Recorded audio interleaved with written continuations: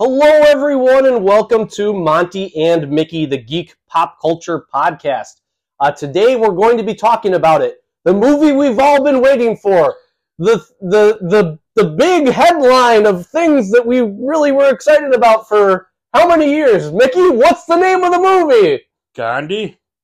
No! Oh. Batman! Oh, yeah. Featuring The Flash. Oh, I mean The Flash, yeah. So today we're finally going to talk about The Flash, Ezra Miller, Michael Keaton, Ben Affleck, Gail Gadot. Oh, and spoiler alert, by the way. Yes. If you haven't seen it, or judging by the attendance, you probably haven't. More than half of you probably haven't. We will definitely get into that in a minute.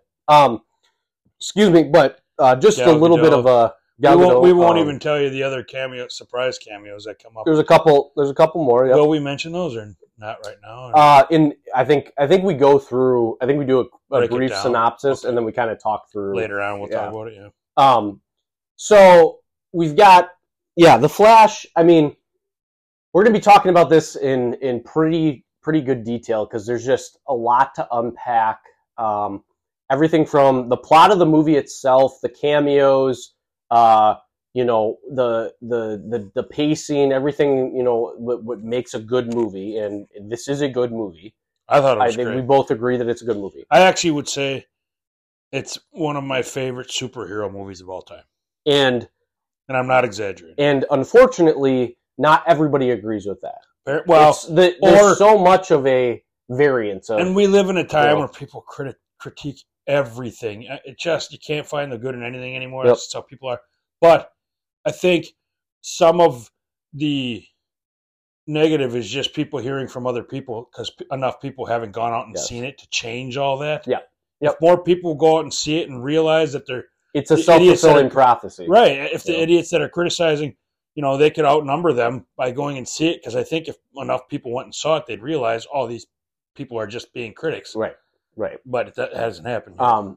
So that to keep you reeled in and make sure you listen to the end of the episode, that's just a teaser for what we're going to be talking about. But there's so much and there was so much building up to this movie, and obviously if you're listening to this podcast, we talked about it in length.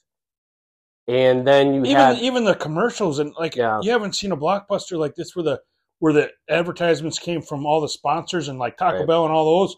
I don't know if Taco Bell was one, but you know what I mean? A lot of those. I haven't seen that kind of boom from sponsorship for a while. Yeah.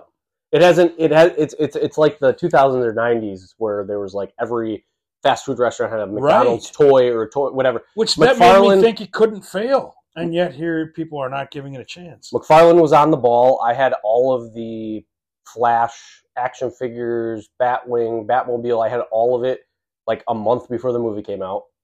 I mean, everything seemed like this movie was going to be Star Wars, a blockbuster success, right? And so there's a little bit of a we need to go into that. I think at the end of the episode, we'll talk through some of the things that did well, some of the things that weren't hitting on all cylinders, didn't do well. Do we go through that list that we posted or not? We 15 could. reasons. I mean, I think we pull that up at the end and talk through because I think some of those are legitimate, but they're legitimate in the aspect of this is the reason why the movie hasn't been doing well. Not this is the reason why the movie is bad. Right. There's a big distinction between that. Because I don't think the movie is bad. So a lot of these reasons I don't like or I think are ridiculous, and it's people just being judgmental. Right. But I understand where they're coming from with this list, so if we do go over it, I wasn't sure. 'Cause I won't mention that in the news, and we'll talk about that. I think that's, I think we start with all the things that they said were bad at the end of it. Start with everything that was bad, and then end on a good note, because it was a good movie. And just giving our opinions, we'll bring it back up to the exactly. I think leave you on a good note and encourage you to go watch this movie. To date, Mickey and I have seen this movie twice in the movie theaters, so it's fresh on our minds. I'm sure Mickey has seen articles and things pop up about it. I've been watching some of my favorite YouTube channels that like go through and break down these movies. One of them is Screen Crush. I would highly recommend anybody who really wants a deep dive into any new Marvel, Star Wars, DC, anything, like basically anything we talk about on this show. He's like on the ball the next day with a review video of like Screen Crush. It's called Screen Crush, and it's this guy who he's got this little dog on the side and like makes like it sounds weird, but he like does like little voice, like he pans to the dog and he's like, "Oh, what's that?" It's just a funny. Yeah. Anyways, Oh, right, I get it. so but he is very thorough in a way that isn't ridiculous. Like, oh my god, he itched his nose. And Drags that on was, and on. you know, and like on. over. It's not an overanalyzing. Like he's Right. pointing out things you might already notice, but also things that like, oh, that makes sense. And like he talks about more so than what we do. Like this is like, you know, the fables. Like what's the Like point of the story? background behind it and all that stuff. Well, the background, but also like what's the point of the story? The What's the point of the message, movie? right. What's the message that they're trying to convey? How well did they do that? So he keeps it interesting. It all ties together, and it even explains things that you might have not known or Right. didn't understand. I typically go out and watch him after like a episode of Mandalorian or like I said with this movie. The next day he posts for all that kind of he's stuff. getting stuff ahead of time, and he's watching things. You know, at the first chance that he get. I mean, he's probably up at midnight when the episode drops, and then recording it later that movie or later that morning. You know, Right. so. But anyway, so we'll that. Needless to say, between Mickey and I, we probably have a good 2 hours, if not more, worth of information to dissect this movie. Which, in the past, we've talked about 2 or 3 movies at a time. This is, I think, one that does, which obviously we're doing it. It deserves its own episode, Oh, and it it's deserves new to for one be. thing, but It deserves to be talked about in detail. right, yeah, because it was just that well done. You were excited about it. I wanted to see it. I tried to keep myself even, you know, and I just am old and cynical now, so my hype wasn't nearly what yours was. I'm not a Batman fan like you are either, but I think that was a big reason, or at least one of the reasons why I did enjoy it so much, because I didn't have any expectations. Right. But any expectations I did have were blown out of the water because it was really good. So yeah, I think we'll paint a pretty picture of it and hopefully convince any of our listeners to actually go and see it. So I hope to return the favor when Deadpool 3 comes out. Well, you don't have to. I don't think those movies can disappoint me unless Ryan Reynolds dies in the first 5 minutes or something. True. Although with his smart mouth, I just can't imagine I'd be disappointed. Well, he can't die, right? I mean, well, I wouldn't think his name can regrow from like his. Oh, that's true. Yeah, he literally can't die. Yeah. Duh. So, anyways, let's get into the news, because there's some interesting things that have happened since our last episode, and I think it's worth it. I mean, we've been posting a lot of Flash stuff, but it's worth to kind of go over. Well, the last time it was mostly Flash stuff. That's why we had such few news segments. But okay, so episode 60, by the way, we've come a long way. Yeah, we'll have to. We've made it. Maybe episode 75, we'll have another live one. Yeah, live stream. That's a good idea. Yeah. So Kevin Smith acquired and will publicly review Joel Schumacher's unseen cut of Batman Forever. Yeah, and this has been talked about before in the same vein as like the Justice League Zack Snyder cut. I am interested in this because I think out of the two of them, Batman Forever was better. I've talked about this before. Batman Forever was better than Batman and Robin. It was a stronger Val Kilmer. Not that what's his face? George Clooney was a bad Batman, but it was too campy. I think we reviewed Batman Returns. We didn't review the 1989 Batman yet, I don't think. I don't think so. When we get into that, I'm going to talk about how when Batman Returns came out, which I should have talked about it when Batman Returns came out, but it was an episode on, is this a Christmas movie? So there was other things that we were reviewing at the time. But essentially, the reason why those movies were the way that they are is because Tim Burton was basically told, we're not going to do another Batman. Batman Returns was way too dark. It was way too aggressive. It was supposed to be a kid's movie. Like it was a huge scandal. Like McDonald's had to like come back and say, sorry, we put out these toys, and like it was a whole deal. I mean, you had, pretty much naked Michelle Pfeiffer laying on the bed of, the Penguin. I mean, the Penguin biting off somebody's nose. I mean, the first scene of the movie is two parents dropping a kid into a river. It's Tim Burton, so it's going to be a little dark. But and in retrospect, why wouldn't you not have that guy not do it? I mean, less negative. Why would you even have that guy do it in the first place then? Well, that's what you were not trying and to they do. were trying for a new, and that's where everybody loved the first one. That's like Nightmare Before Christmas. He did the first one, right? They did both of them, yeah. The first one and Returns. So they wanted like a Nightmare Before Christmas type feeling. I guess? Yeah. They I think they wanted the darkness without the goriness, the grittiness. Right. So, anyways, that is a huge discussion for a later time. Right? Yeah, we got to do that at some point. But basically, there should have been a Batman 3 with Tim Burton and Michael Keaton, and Billy D. Williams as Two-Face, but we're not going to get into that right now. That was a plan. He was Harvey Dent in the first movie. Oh yeah, right. So, yeah.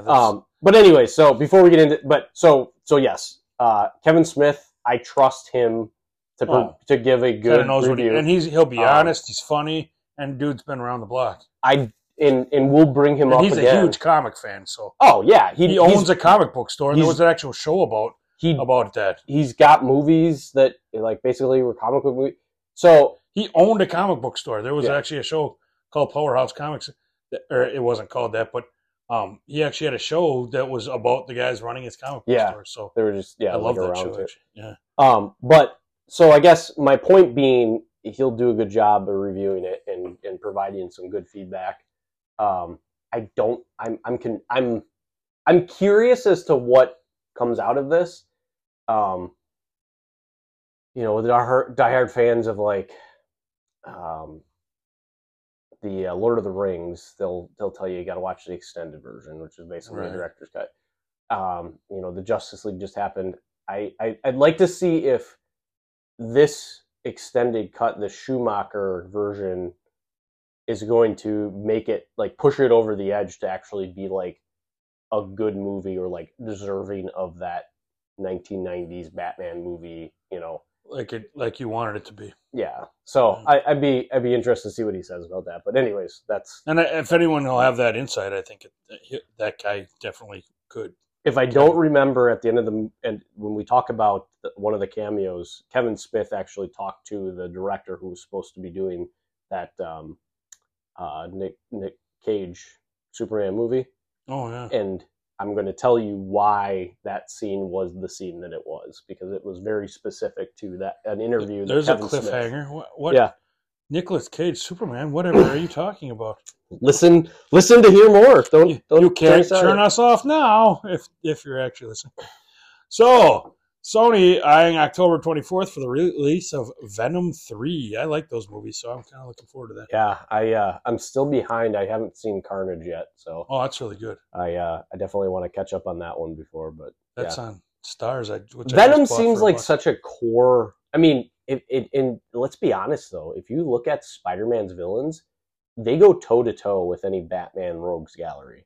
Batman's Rogues Gallery of villains compared to Spider-Man's is they're shot for shot. You've got so many strong characters. I mean, to the point where I think that you talk about DC and it's mostly talking about Batman villains, right? Right. I think when you talk about Marvel, there's just a ton of Spider-Man villains, right? Because it was done that well.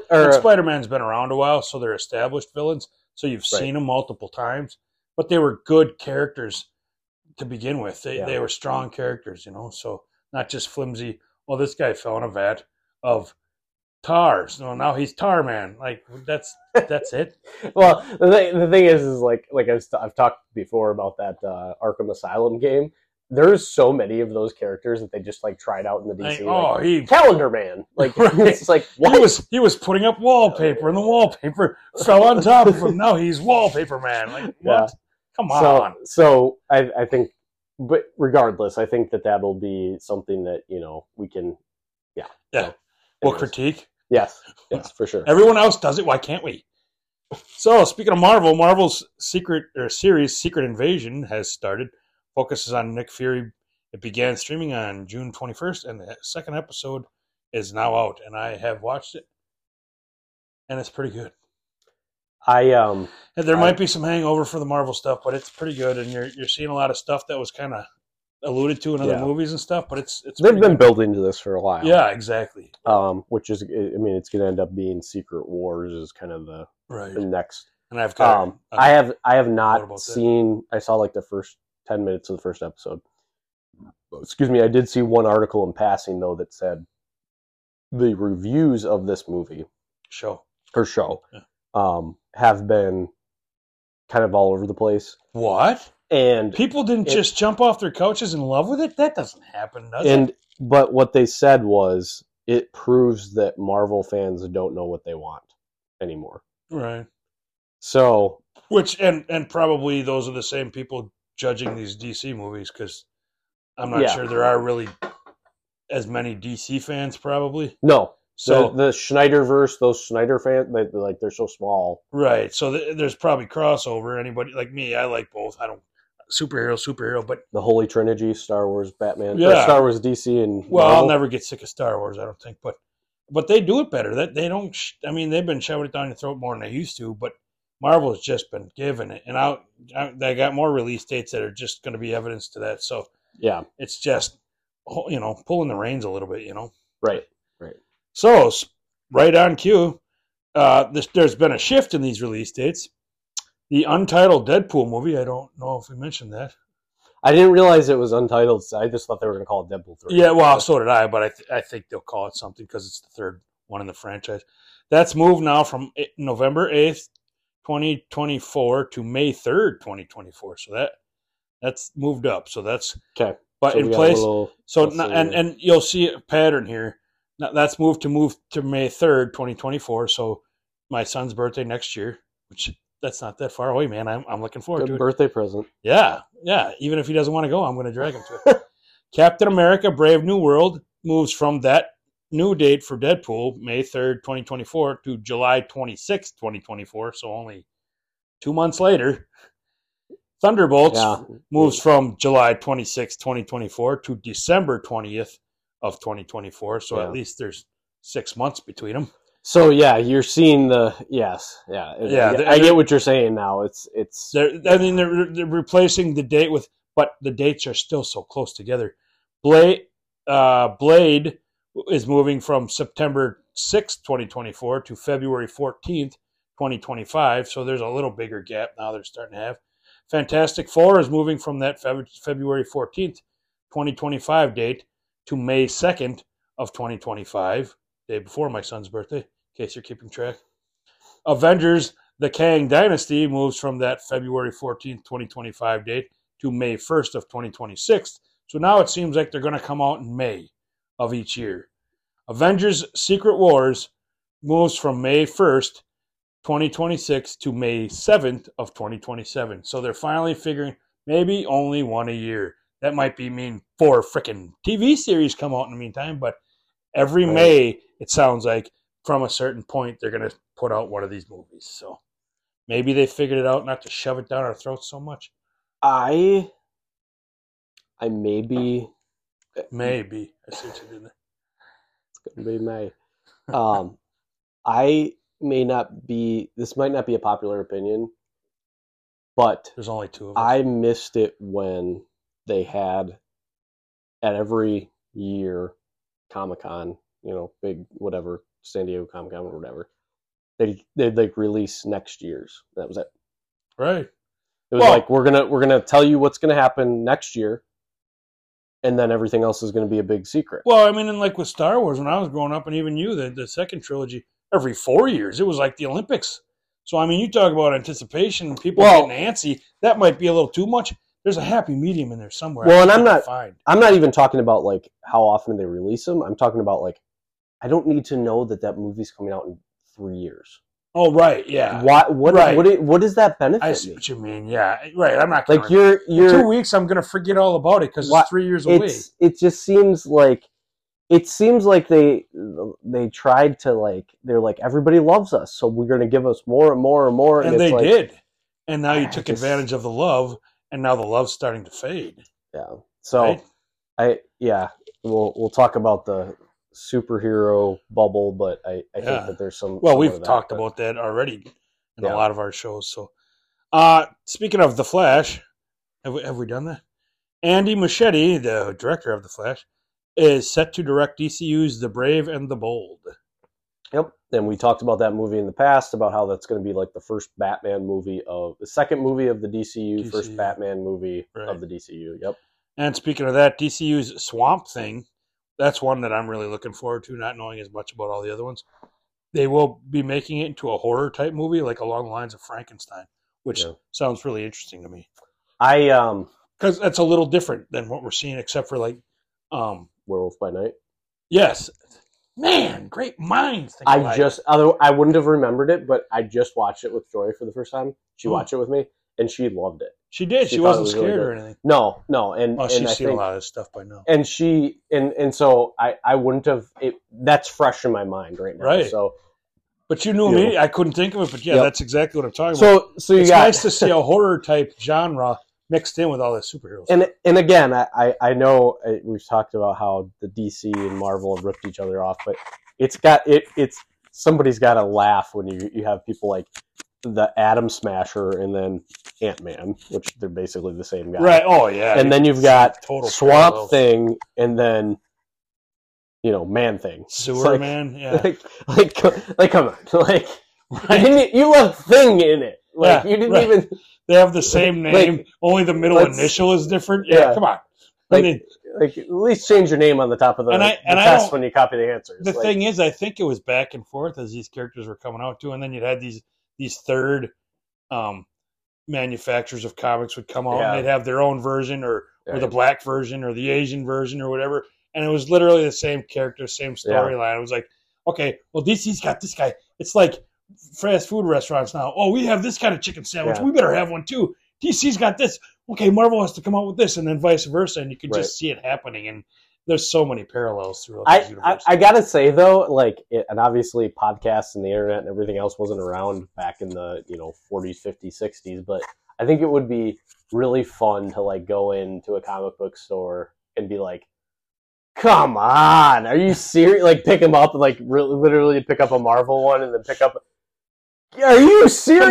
This is you're on the day of all the releases come out, you're waiting by the door ready to get the comic book, and then you look at it, you're like, really? I already read this whole series. In the other universe. So, but yes, I'm excited for that movie as well. Yeah, but you're right. I mean, there's a lot of parallels that, and one of them sometimes actually got to give it to Marvel. They've been. Since Stan Lee came out and Jack Kirby, they developed the characters a little better. So these characters maybe were a little better versions of the DC of characters, whether they were original or not. Right. They just made these into human beings. So Marvel does know what it's doing to some degree. Oh yeah, they're both companies in their own right are great. I mean, there's a reason why they're around, still existing, right? And bigger than they ever were. Yeah. Right. So. Right. Speaking of Marvel, Kraven the Hunter releases in October of this year. So another Spider-Man villain, another rogues gallery of different than the other stuff, though. Too. Yep. Yeah. Then I'm curious if that's going to exist in that Sony verse or if it's going to be an MCU movie. That's makes it hard to because then if there's a Rhino. And then it's hard to know if it's always going to be there or if Sony's just going to pull out like it's threatened to before too, Yeah. Well, good news is Universal or 20th Century Fox or whoever had the rights to Incredible Hulk finally those lapsed and Marvel bought them. So Marvel does have that's where this Incredible Hulk movie that's coming out and they're going to be able to do more standalone movies. Because if you haven't noticed, besides that first movie, Hulk hasn't existed in any movie unless he's in a movie with another character. Making a cameo, basically. So that's part of the licensing jargon that they can't just have a standalone. I thought it was, and the thing. This is funny to say because I used to say Ed Norton was one of my favorite actors. I thought maybe he ruined it so bad that they just went, "No, we're not going back there." Obviously, that's not the case because Mark Ruffalo took it over anyway. And it is pretty. I mean. I like Ruffalo so much better in that role, by the way. Yeah, and I think that it's disappointing when the licensing and those types of things get in the way of a good movie, but it's a business at the end of the day. I get it. It's just frustrating. Are you saying that sometimes the money's more important? Well, what? When did that start? Again, we don't have enough time to cover it, but I got this whole why the CGI has been bad lately. I got a whole spiel about that too. Oh, we can maybe get into that because that's one of the critiques for the Flash movie. It's surprise, those people who are doing it are being overworked. Well, and we've talked about they hire out the CGI to a third party. We talked about that with the Bad Batch, why it took so long for it to come out. Yeah. So we can get into that right after this. DC announced new actors for the Superman and Lois Lane and a new James Gunn movie. Brand new, just announced. You just put that out. I had to write it down today. David, you go ahead and say their names. I don't have them. David Corenswet. Sure. And Rachel Brosnahan. You'll be able to pronounce their names in a couple of years. Oh, yeah, they'll be blockbuster names, yeah. I'm sure they're big enough names to people who aren't idiots like me, but I can't pronounce my own. Well, here's the thing, like, they probably, I don't know who they are, but they're, if they're probably not ugly people. They're probably fairly fit. If things go well, they're going to be well known. They're going to do well. They're going to, But I am a Bucks fan, and I still can't say Giannis's name, so maybe it just doesn't happen. I'm not even going to try. Giannis Antetokounmpo. That's the closest I can come without spraining my face. So, and I've been practicing. So. But I think somebody said, or there's been comments online about like, oh, this guy, he's not super bulk, he's not like muscular like Henry Cavill. It's a suit that does that for you. Well, here's the thing. The test screenings, the test shots for Henry Cavill or Cavill? I think it's Cavill. Sounds more right. He looks skinny. Sure. So they're like, oh, those suits. The suits, but he's gonna bulk up. Like, he's gonna go on this like insane workout. But nobody thinks nobody thinks of Keaton or Clooney or Affleck. Right. I mean, even Pattinson, he's kind of buff, but these guys aren't just coming out of their shirts like Vin Diesel or freaking The Rock. The Rock, yes. The Rock was and there's... none of these guys come out of their shirts like that, so... I guess, but what I'm getting at look at Adam West. He's like, I didn't need the muscles, I just had them. Like, well, you didn't. But nobody expected that. I mean, that was, I think I posted something about, like, I have... the reason why I have a dad bod is because this was an example of superheroes that I had. Like, I have pecs as big as that, and they're kind of man boobs, but they're still bigger pecs than Adam West was in that picture. And I'm not using shark repellent on a daily basis. Exactly. Anyways, exciting things to come. I think, again, give them a chance before you shit on them. So, yeah, right. That's the message of today. Just give it a chance before you shit on it. Just because it's DC doesn't mean it's bad. Just because it's a new actor that you don't know, or actress for that matter. Just control your shit, for God's sake. Who's just shitting everywhere anyway? We live in a civilized world so far, still. Let's keep it that way. Anyways, so that everything we got for... that's the news. That is the news. It only took almost a half an hour, but that's okay. All right, so... The Flash, we've been talking at length about it. We've reviewed things about it. We've talked about different aspects of it leading up to the movie. So I'd like to just quickly go through a synopsis. And what really you need to understand, and we talked about this before with the Flashpoint. So in July of 2011, the Flashpoint comic book came out, and it reset the DC universe to the New 52. Essentially, it begins when Barry Allen. So I'm going to read this real quick, and then you'll see the differences between what the original source material was and how they did this movie. Because this movie was supposed to be Flashpoint. That's basically what it was. They changed it that much while they were shooting it. Not while they were shooting it. Just in general, it's like they did a lot different. But I mean, was that during writing? Writing? Yeah. Oh, okay. Yeah. Okay. Yep. So the main Flashpoint series begins as Alan woke up in a reality far different than the one he is accustomed to, in a world where Aquaman and Wonder Woman are at war with each other's forces, devastating the common man in the process. It was a world where Superman was a frail, meek captive. Okay, we got Supergirl. Right. Cyborg was a top-tier heroic force for good. You barely hear about him. A world in which Bruce Wayne was murdered by his fateful mugger, forcing his father, Thomas Wayne, to adopt the mantle of a more violent, jaded Batman. It was the world of Flashpoint, and Barry Allen had it was the world of Flashpoint, and Barry Allen had no idea how to get back to his own universe. After joining forces with Batman, Cyborg a new heroine, Element Woman, had a handful of other rebel heroes to combat the warring Atlantis and the Amazon factions. The Flash soon learned that he himself was the reason for the history that they altered. In mourning for his mother, the Flash had raced to the past to stop his foe, Reverse Flash, from murdering her. So in this series, the Reverse Flash killed his mother. We don't know who killed her. And that's part of the synopsis. His dad's in trouble throughout the movie. You see his dad, on trial for killing his mother, because during the scene you see him holding her, but she's got a dart in her chest, or a knife. A knife. She was cutting up food for the dinner. Right. So that same knife is in her chest, and she's bleeding out, and her dad's holding her, or Flash's dad is holding her, and he gets accused. Yeah, because he's the nearest one there, so he gets accused, and they never actually discuss who. You never find out in the movie. And that, as good as the movie was, I didn't even think about that. And I have another podcast, if you haven't talked about it, where we talk about this dark, gruesome stuff and serial killers, murder mystery, true crime. Yeah, right, true crime. That's the big words. I couldn't think of those one-syllable words. Werewolf by Night. Thank you. It's been a long week. I didn't even think about that the first time because I was so enthralled by everything else going on. It took me to the second one where, hey, they never told us who did. And that's one of the gripes of this. We just kind of gave it away that the dad didn't do it. But by the way, well, I mean, you knew that at the beginning of the movie, but yeah. I guess that's true. I'm reading from a volume of DC Comics Visual History. Of course you are, Tom. Why wouldn't you have that book? Okay, so who does it? The Reverse Flash from the resultant energies Barry carried with him from the Speed Force had changed reality into a dystopia of Flashpoint. Knowing what he had to do, Barry raced back in time to undo his mistake and then sped forward again in the hope of returning to a restored DC universe. Okay.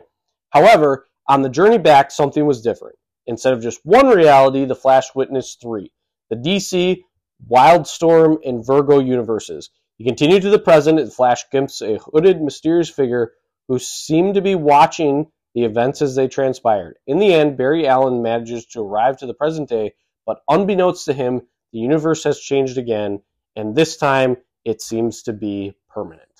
So, very similar. That is what they were trying to get with this. This was a live-action version. The comic books came out. Are similar. A lot of things are. Comics books came out in 2011. The animated movie that was a direct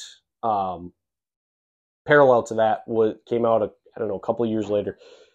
So the entire premise of this movie, though, is that Barry Allen, like Batman, like Bruce Wayne's parents, Barry Allen's mom died when he was young, and he realizes, and you see this in the Justice League Snyder cut, that he basically went back in time like a couple seconds, but he realizes he can travel to the past in what he's called a chronosphere or something like that. I'm sorry to interrupt, and I probably shouldn't be doing now anyway, but you said we saw at the beginning of the movie that Dad was innocent? Well, I mean, you knew from the beginning that he was innocent. Just the way they were acting towards him. Well, at the beginning... Because he was serving time, but they're like, oh, we got to figure out how to get you out of there because you didn't do it. You mean that way? No, he came home and found her.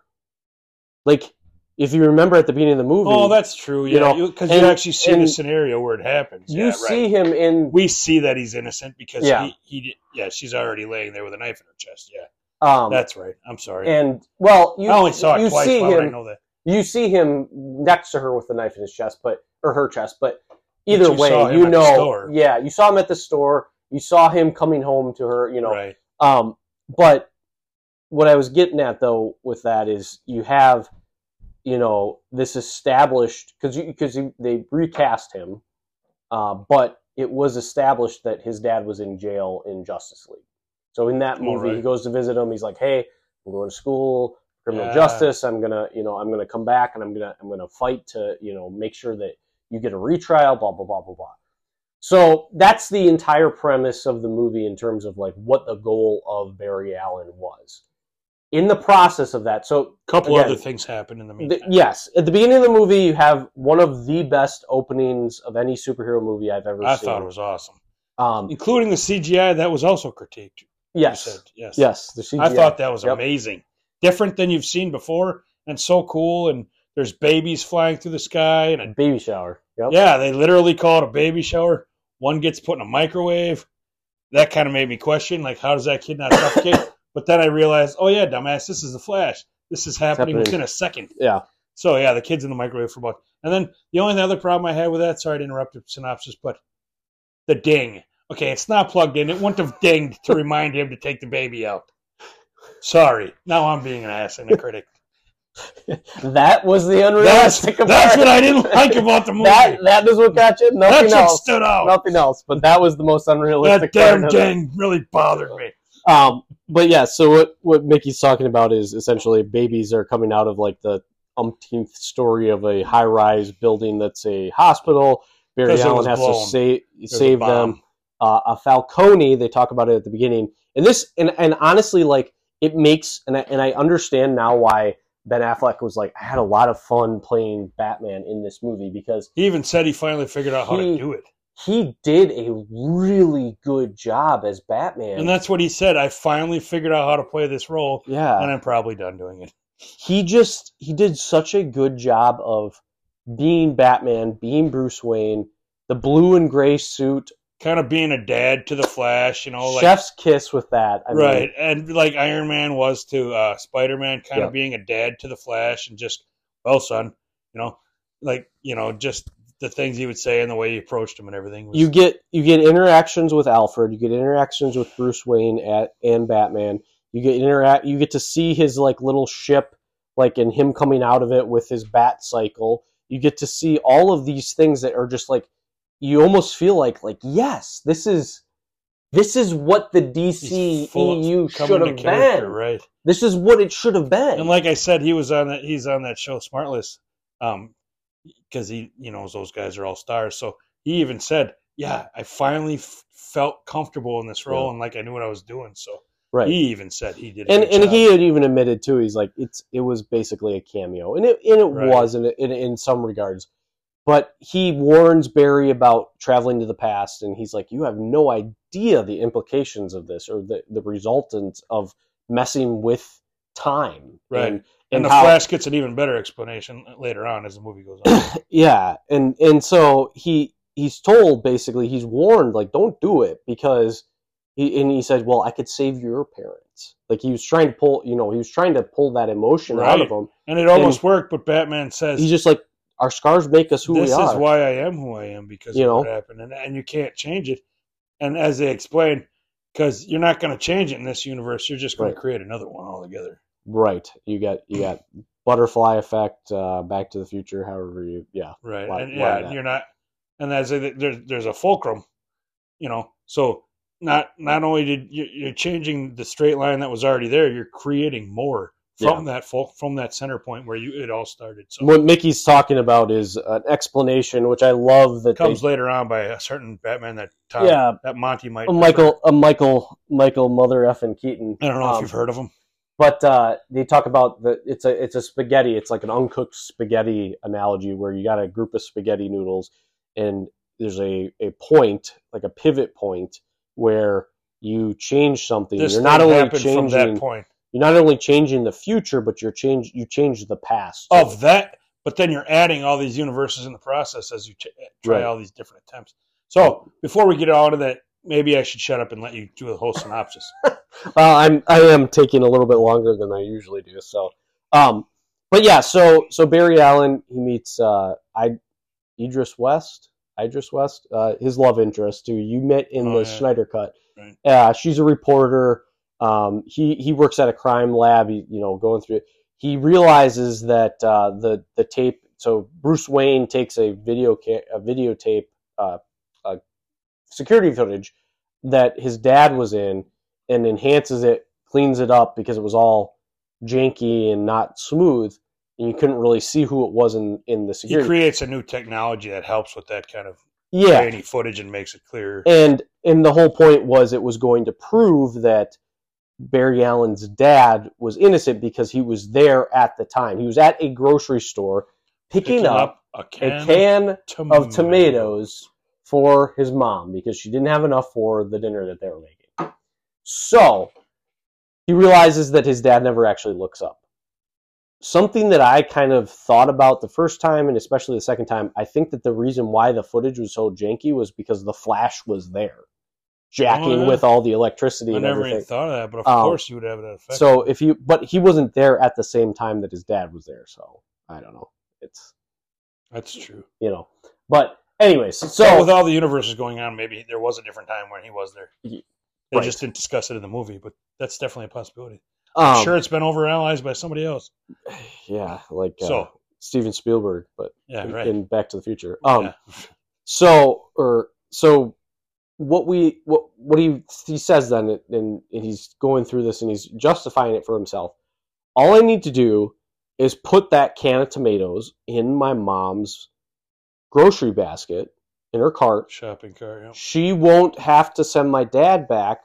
This guy won't come to try to rob us or whatever. Because he thought the house was empty, so that's why he broke in. So he's like, I got it. So he does that. He goes to the chrono tube or chrono bowl or whatever he calls it. I think it was that, yeah. And he does that. But in the process, when he's trying to get back to the future. Back to the future. When he's trying to get back to his present, where he's assuming his mom is alive by then, the Dark Flash comes and knocks him out of the Chrono Bowl. And he shows up in the year that basically Man of Steel takes place. Zod is there. And he meets his 18-year-old self.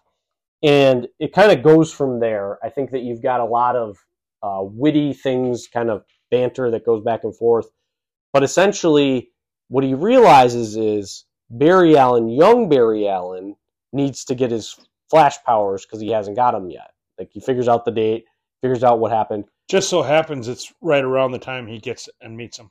The Flash did that. Dark Flash did that on purpose. Okay. So that he was saying that. He's like, I created myself you could create me. Later on he says that.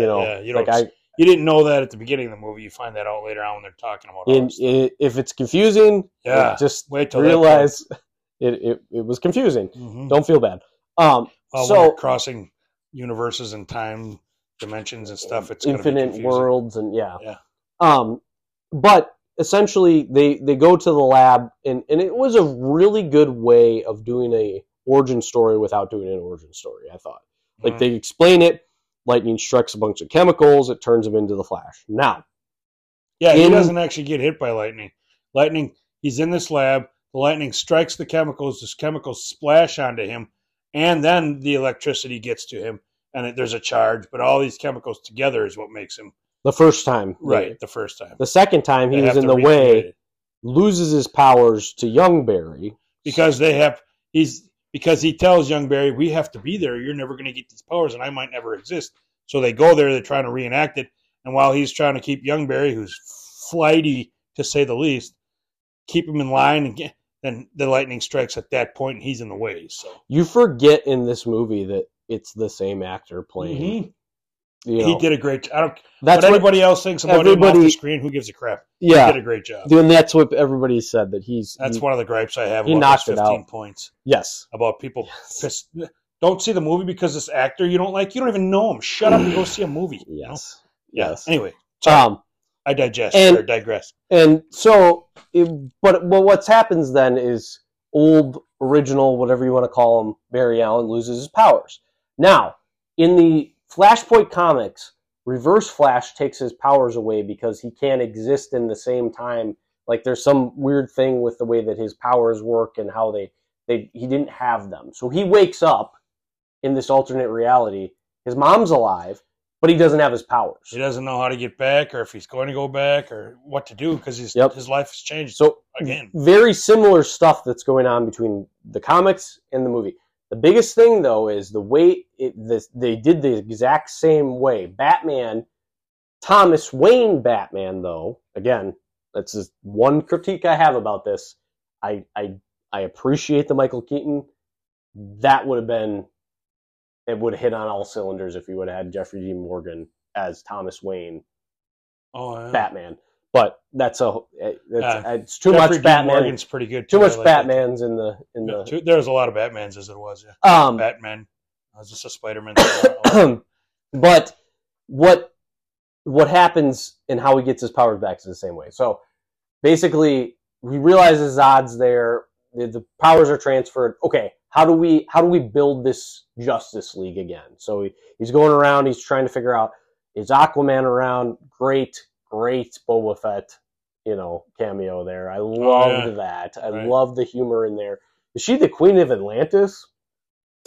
Nope, she's not. That's not my wife. Arthur, my dog. You want to speak to my dog? So Arthur Curry doesn't exist in this universe. And Superman. Then they're like, but Superman's got to exist. And then they realize Batman does exist. So Michael Keaton Batman. So none of these other people. None of the other Justice Leagues either exist or are metahumans. Why doesn't Superman exist? Do we go into that yet?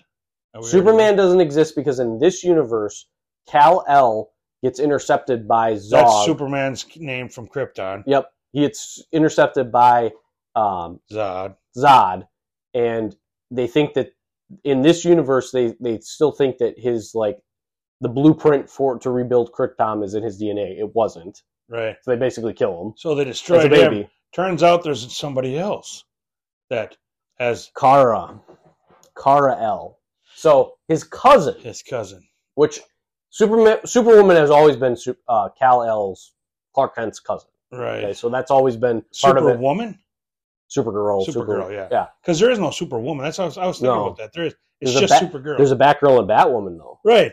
But since we're here now, and is this the point we should be talking about introducing Supergirl already? Not yet, because before that, he realizes Batman exists. But in his mind, he's thinking Ben Affleck Batman. Right, so he goes to where Batman lives. Because that's his friend. They're best friends. BFFs, as he says. They're friends. They fought together. I don't think Batman would say, because he says, maybe another time, kid, and then never sees him again. And again, we're not covering everything because there was definitely a cameo by Wonder Woman who helped save the day, saves their Gal asses. Gadot does show up as Wonder Woman. The Flash has a line when he touches the lasso of truth about, I know sex exists, I just haven't experienced it yet. That was hilarious. Let me just say that point I made too. Monty and I did not laugh quite as much a second time because we knew it was coming. Yes. That line still made me laugh just as much because he's, like you say, holding the lasso of truth. And we're taking a step back here. This is in the first opening scene. So right, and everybody's blurting out stuff because Wonder Woman came to save the day and, and all that stuff. And she's pulling them up as they're about to crawl off a bridge and all that stuff. And they're all holding on, and Batman starts admitting some stuff. I could really do a lot better if I just used my money to help end poverty. So the other character involved was Falcone. He was one of Falcone's kids. Yeah, he started, and then Flash says, "I know what sex is. I just haven't actually witnessed it." And then everybody's smiling and feeling awkward, and then Wonder Woman goes away, and he's like, "I was just making a joke. It was just." What did he say? It was a metaphor for and Batman's like, just let it go. It's not, just let it go. It's not working. That was hilarious. So my point was, we didn't laugh quite as much the second time, but I still laughed. You still laughed. The point. So either everybody in that theater was seeing it for the second time, or nobody in that theater other than you and I had a freaking sense of humor because there was no laughter. Yeah, it was crazy. Yeah. It was so the life was sucked out of that. First time we saw it, there was so much energy in the room. The second time, it was just like life was sucked out of it as soon as we got in there. It was so odd. Yeah. I mean, it was a Tuesday night. Maybe that's it, I guess, but it was $6. Yeah. Right. Anyway, sorry. And it's just something that I had missed when we talked about or went through. So, and then you get to the point, he goes there, and then he realizes Bruce Wayne is not his Bruce Wayne, it's Michael Keaton Bruce Wayne. And he meets old, washed up Michael Keaton who gave up on being Batman. And the best way to summarize this is Batman Beyond Batman. Right. If you've seen that TV show, you know exactly what I mean. He's passing the mantle. He's old. He's gray. There's another guy that he's basically training to be the next Batman. He's hung it up. And so this is again, that has been talked about a lot where they need to do that. I agree. If Michael Keaton's willing to be Batman again, they need to get on that. They need to have a Batman Beyond series or movie or whatever before that guy loses his prime, which he's still in his prime. So. Right, he looks great, actually. Still, my wife even commented about how good-looking Michael Keaton is. I don't think he's even quite 60 yet, but Is he? Oh, I think he's like 70s. Yeah, I didn't think he was that much older than me, but he Yeah. looks great. I mean, Yeah. for even in his 60s, he looks great. So Batman, they meet the Michael Keaton Batman. They realize all these things happen. He's like, He tries to kick their butts, first of all. he thinks 71, you're right. Wow. they think that he's he thinks that they're intruders or whatever. So when everything settles down, they realize, okay, we need to come up with a plan here. Old Flash, original Flash, doesn't have his powers yet, but he's researching to try to find a Superman, and he realizes, and he goes, he's got a backdoor into NASA's network. Of course he does. Why wouldn't he? He's Bruce Wayne. Right. So NASA recorded the fact that basically what you're talking about, Kara L is in Superman's Russia. cousin, right? She's at a black site in Russia, being detained because she's an alien, right? And she's not being exposed to any sunlight. She's in like a cage too. They're treating her like an animal. Yeah, or as young Flash calls it, the giant scrotum. Right.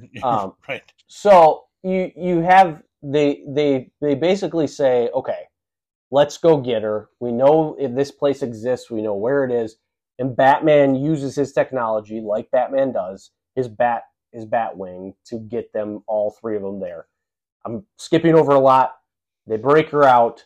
They walk in, which I think that what they should have done is they should not have let you know that was going to be Superwoman or Supergirl, yeah. in the previews. I think that should have been a big reveal. Right. That you're going into it thinking... Who are they saving? Who is this person? Yeah. You're thinking that it's going to be,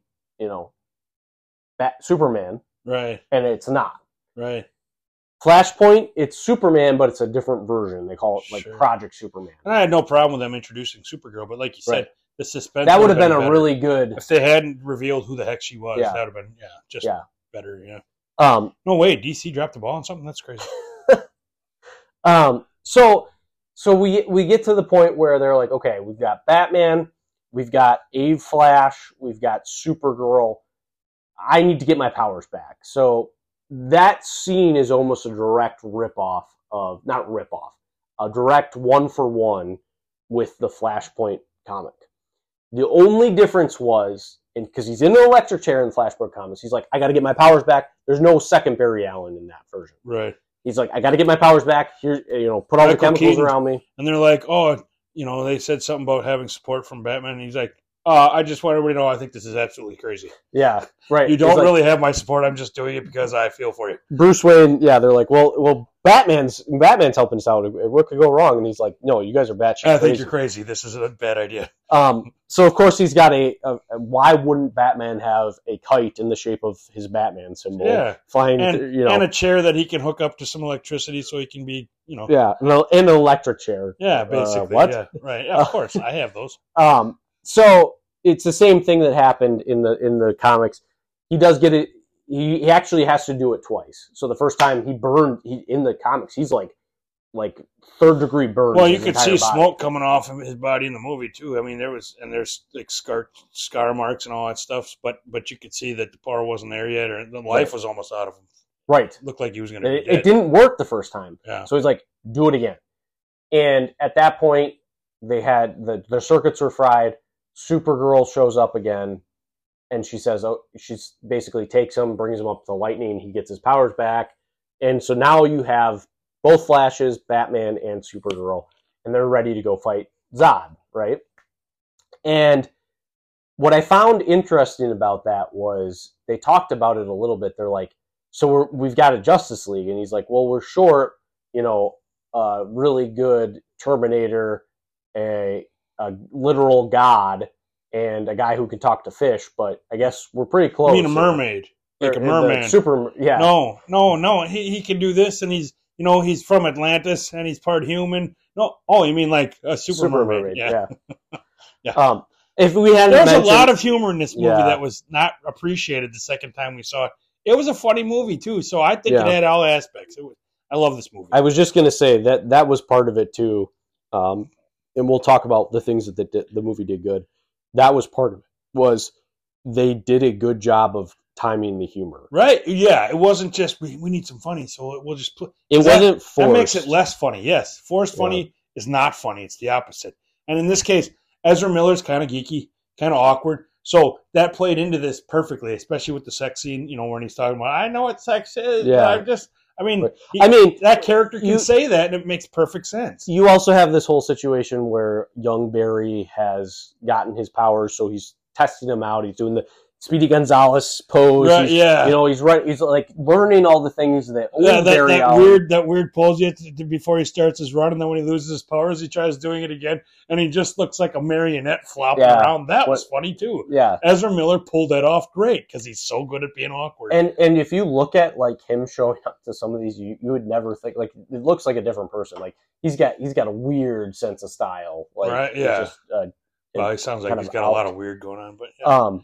Out in left field. But anyway, so then I want to just bring up a couple more things. One, we're not done with the synopsis yet. No. I still in the magic of podcasting, we're going to take a break here in a second. But a couple more things. One, the Batman theme, the original Tim Burton theme, the music played while you're seeing the Batman or the Batwing fly to Russia. Oh yeah, just great. It brings me back to those movies and everything that's involved and why this was such a nostalgia pull. Well, they almost had, you got to play that music because it's Michael Keaton again. So, and when you see him in the bat suit, after he opens up his closet and sees, and you realize, and this is the point that I wanted to make before, this Michael Keaton Batman is not the same, on the same timeline, on the same universe. It's a different guy. As the ones that you've seen from Batman and Batman Returns. That's why a lot of stuff is different, but he still says, I'm Batman. Right. Like, he delivers it, and they put it right up to his face, and you're waiting for it. You want it to happen. It happens, and you go, yeah! And it's goosebumps. I watched the preview, the preview of the trailer for this movie. I don't know how many times. I could recite the whole thing. My daughter and I watched it, and she just, like, every time was just, like, freaking out every time he said it. Just, like, so excited, like, shaking off the couch, excited. So he says that, and then he also delivers a line, hey, you want to get nuts? Let's get nuts. And that was a line from the original, Batman movie. Right. And you got these couple things. What I realized, you see the Batmobile, and then he brings the, like, laughing bag from the Jack Nicholson Joker, and he's like, hey, look, this bag laughs, and, and there's a lot of emotion between the two of them, and, like, he's basically saying, like, you take this for granted that your mom is alive. Like, you don't understand how lucky you are. Like, you think that you're funny. You just take all this for granted. You don't take anything seriously. And so just an interesting way to portray, like I said, two different Barry Allens. Well, it's him talking to himself, like, hey, younger version, you're an idiot. You're not as cool as you think. You're not as funny as you think. Take this crap seriously because your life's going to change. We need to fix this universe. Like, we need to figure this out. You might not even exist in any reality that you know of if you don't start helping me. Yeah. And one of the other things I thought that was just terrific, the way that they incorporated, like I said, that you see all the different Batman, and maybe I'll do a breakdown sometime in like a separate podcast episode of all the different suits that you got to see. But one of them was the Batman Returns suit. And I didn't realize it the first time I watched it, and then I realized it after. That was the suit that he threw to him and said, hey, wear this. It's impact resistant and heat resistant. And he said, no, the whole point is I need to get electrocuted. Yeah. And that was the same suit that then young Barry Allen uses and turns into his own Flash suit. Right. So that I just thought that was a really good way to tie in, like, this is the Batman Returns suit. But it's not capable of the impact? No. He wanted to have the full electrocution. No, because later on, Barry... Oh, he said it's not a Flash suit. So it's not going to be able to handle the power. It builds up the electricity quicker or whatever. Right. So, yeah. But anyways. And so, yeah, I guess that was really cool to see that they incorporated, obviously, like, Michael Keaton, Batman Returns suit into that.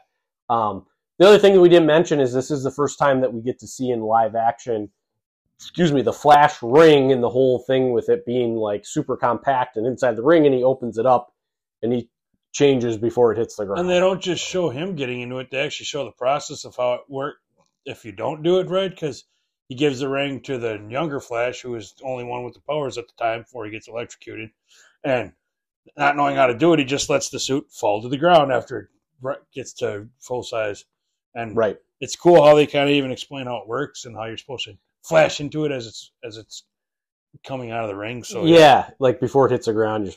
So it's just he even says that actually. He talks about and like I said before, I think that it's one of those situations where this is in all rights a Flash origin story, and that's great. Like, I love that about this movie. I think that it was great.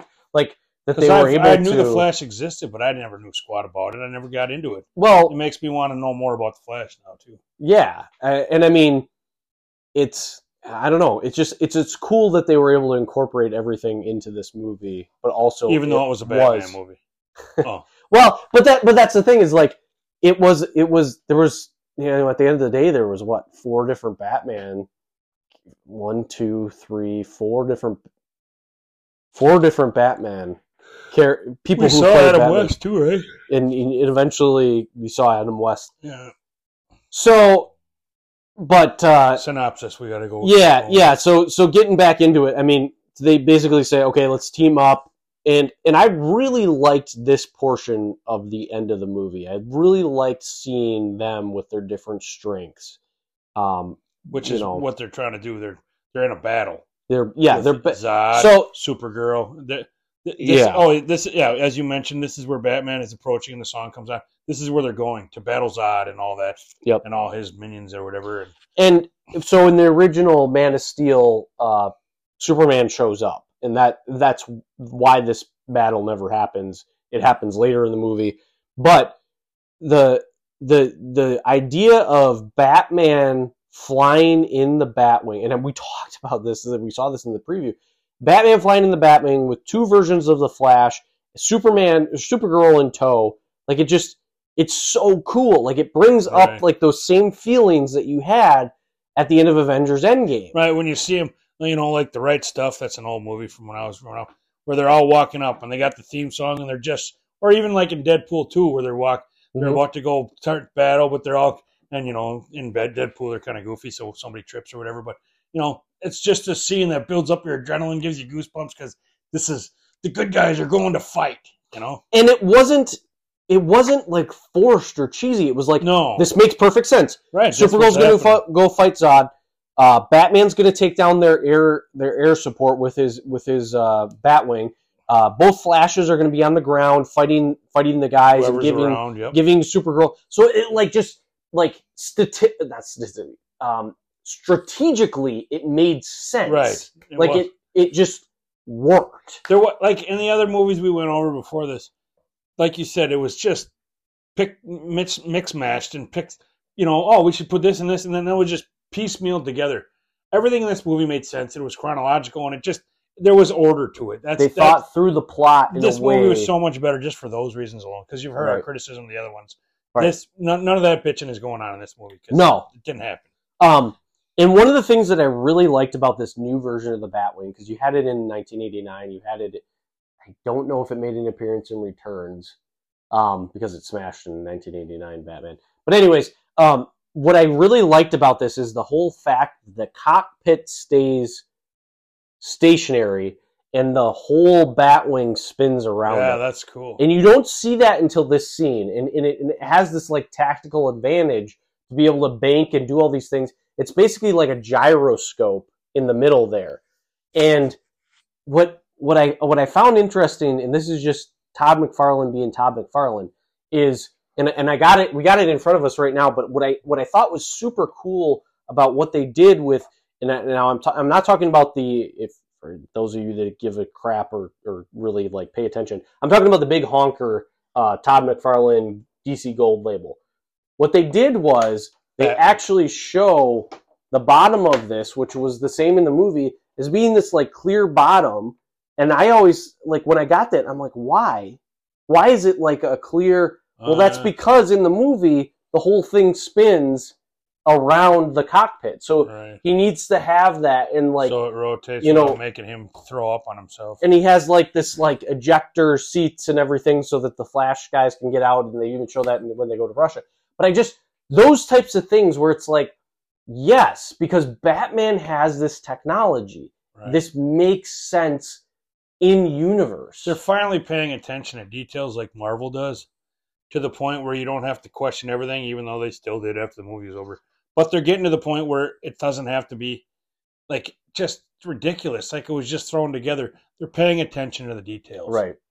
In a way that like it feels natural, right? So anyway, so what I think I had mentioned it. Batmobiles never driven. That one thing that really felt a little kind of. But they did make a big scene out of it because young Barry says, "Oh, is this what I think it is?" And he rips off the roll or the cover over it, and there it is, in all its glory. Yes, and he's sleeping in it, and it's a whole, it's a whole deal.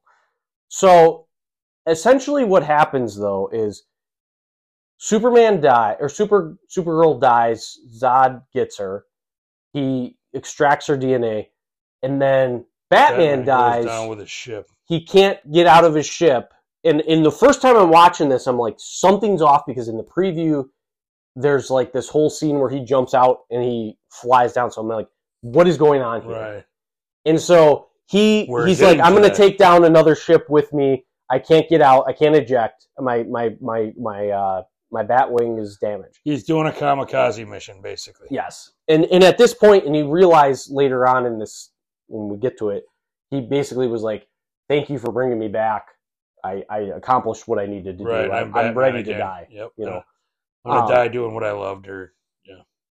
So then young Barry and is sitting there, and he's talking to him, and they're like, we can't they let both this die. happen. We can't let this nobody happen. dies. Like, why? No. We can travel through time. We can stop this from happening. We have all the time. They both are in agreement at the time.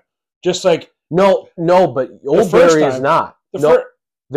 I think the first time already was. Yeah, I think initially he was like, "No, I don't want to do this," but then he was like, "Okay," and then he catches up to him. Kind of, because he's the reason that they even know each other in the first place. You're right. Yeah, he came back to save his mom, so he's still going. You know what? We can do this. I saved my mom, so why can't we save these people? You're right. He learns quicker than young Barry that this isn't going to work, but they keep doing it over and over and over, and then finally, old Barry's just sitting there going, he doesn't even join them anymore. And it's just, this isn't going to work. And what they and I haven't seen the new what Mickey's talking about, and I haven't seen the new Spider-Verse, but essentially what they're calling it is like a canon event, or like something that has to happen in all universes. And they talk about how time kind of has a way of like pulling itself together, like similar things. Like there was an Alfred, you had an Alfred, and my Batman had an Alfred, and there's certain things that just have to happen. And like he talked about like the theory of time travel and these multiverses and different timelines. Zod's trying to take it over in each universe. The same, so, I mean, that scenario keeps happening because it's inevitable, and that's what Older Barry is trying to finally tell him, because he's finally getting the message from Ben Affleck, Batman, and George, or too many Batman. Pick them. Too many Batman. Pick which one. Michael Keaton's Batman have been telling him, you can't change some of the course of history. It's bound to happen. It's destiny. Or you're going to screw something. And he's something finally letting it happen and register in his brain, whereas young Barry's going, we can fix it. I want to keep fixing it. And they're even tiring themselves out because they keep trying and trying and trying. So the second time, though... That was a really cool sequence, because the cinematography going on, it's just like explosions, and then they're as they go back in time, going backwards, are they going fast enough to do it? And just the surrounding scenery, it's amazing. Yes, it's beautiful. The Chrono Bowl is... it's just so cool looking at, and I don't know how there's any criticism for any of that. What I want to go back and say, though, quickly, is in that second time, the second attempt that they had, so the first time they go back in... And Old Barry's starting to figure out, this maybe isn't working, for one thing. And so they both say, as they're going back, they say, you know what you're going to do? And he's like, yep, I know what I'm going to do. You know what you're going to do? They already know. So young Barry goes and helps out Supergirl. But before your point, like with changing the can of soup, Old Barry figured out before he even met young Barry, long before, it's got to be something subtle, because otherwise you are going to do this butterfly effect that changes dramatically. Well, it turns out you're going to have that effect no matter what you do if you're changing the course of history. But you're just changing subtle things that the people involved don't even know you're doing. right to prevent it from happening the way you want it or don't want it to. Yeah, you gotta make a small change. So that's what they agreed on. Do you know the small change you're gonna make? Do you know small? Okay, that's what they're agreeing on. So now I'm sorry. Go ahead. So Young Barry helps out Supergirl, and Old Barry says to Batman as he's like trying to do his deal, he's like, "Hey, that thing's got shields on it. Don't even try." Roger that. And so he's like, "Okay." And so he what they call the space giant or the alien giant, he goes and tries to attack him, and that guy gets on again. Just an amazing sequence of events that just like peak Batman. Like, just when you think of what Batman is capable of, and the fact that he's like, okay, he gets that guy jumps on his plane. He's trying to like rotate and to get him off. He's using his technology. He's using his trying not to throw up on himself because of the spinning going on around him.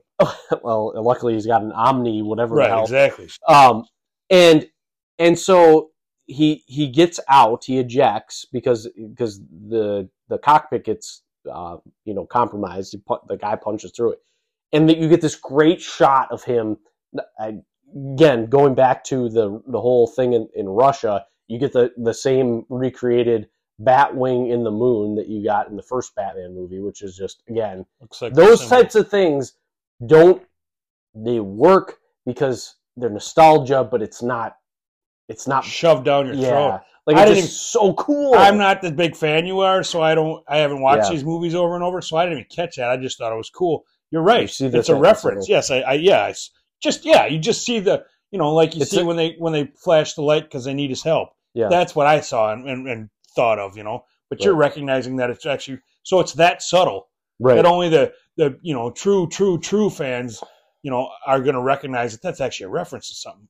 Right. And it's cool in its own right, is what I'm saying. In a plan view, that's the Batman symbol. Right. In the plan view, that's a Batman it's symbol. It's just cool to see it, even if you don't know what the hell it's referring to. Yeah. And so he gets out of the Batwing, the Batwing crashes, and then he goes on this fight, and it's just so Batman type of a fight. Like, he's like using his grappling hook, and he's like putting these little bombs on him. He's like, and it blows up.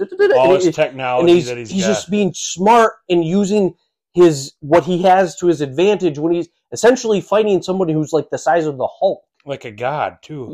They have powers that he could never have. He's a Krypton, and it just, and eventually he's able to, at least slow him down enough, but he ends up dying again. Totally different way. They both die. Again. And so what Mickey's talking about is what Old Flash is realizing is this is an inevitable, this is a canon event. No matter what we do, this universe is... We're changing the way they die. Yep. But they're going to die. It's inevitable. It's destiny. It's fate. And Young Barry just doesn't want to buy it. And in this last... In the last one that Old Barry helps him out in, he gets basically Kryptonian steel shoved into his arm, and he uses that to kill one of the ladies. He's like, okay, but then it starts happening every single time. Right. And that's where you get the Dark Flash. Right, and I didn't even... none of that I knew about before going... That was Yoda speak right there. I didn't know about any of that going into it, but I'm like, I didn't even recognize that was Flash when he was all, Dark Flash or Reverse Flash, because I'm like, who's that guy? And then I hear him talk, I'm like, oh, that is him. Oh, that's just build up over all the freaking times going back. How many? And he's like old. He's an old... Because he's been doing it for so long.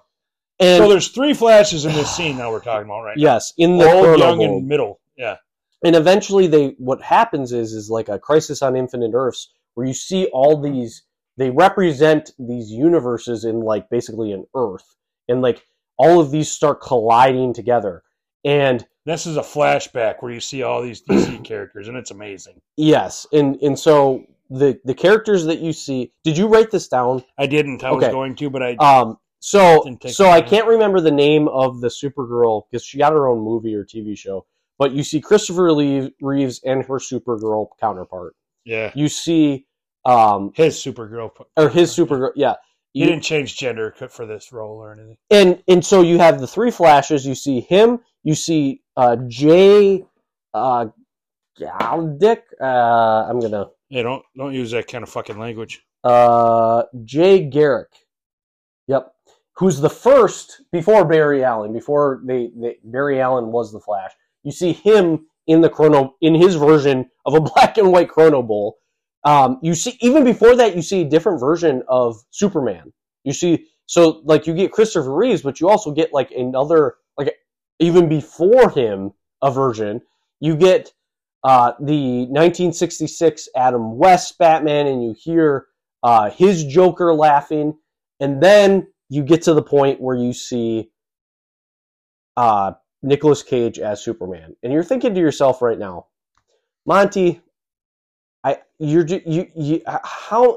much of this are you? Nicolas Cage has never played Superman, and I would say to there you, he is with long hair flowing. I would say to you, you're right, but you're wrong.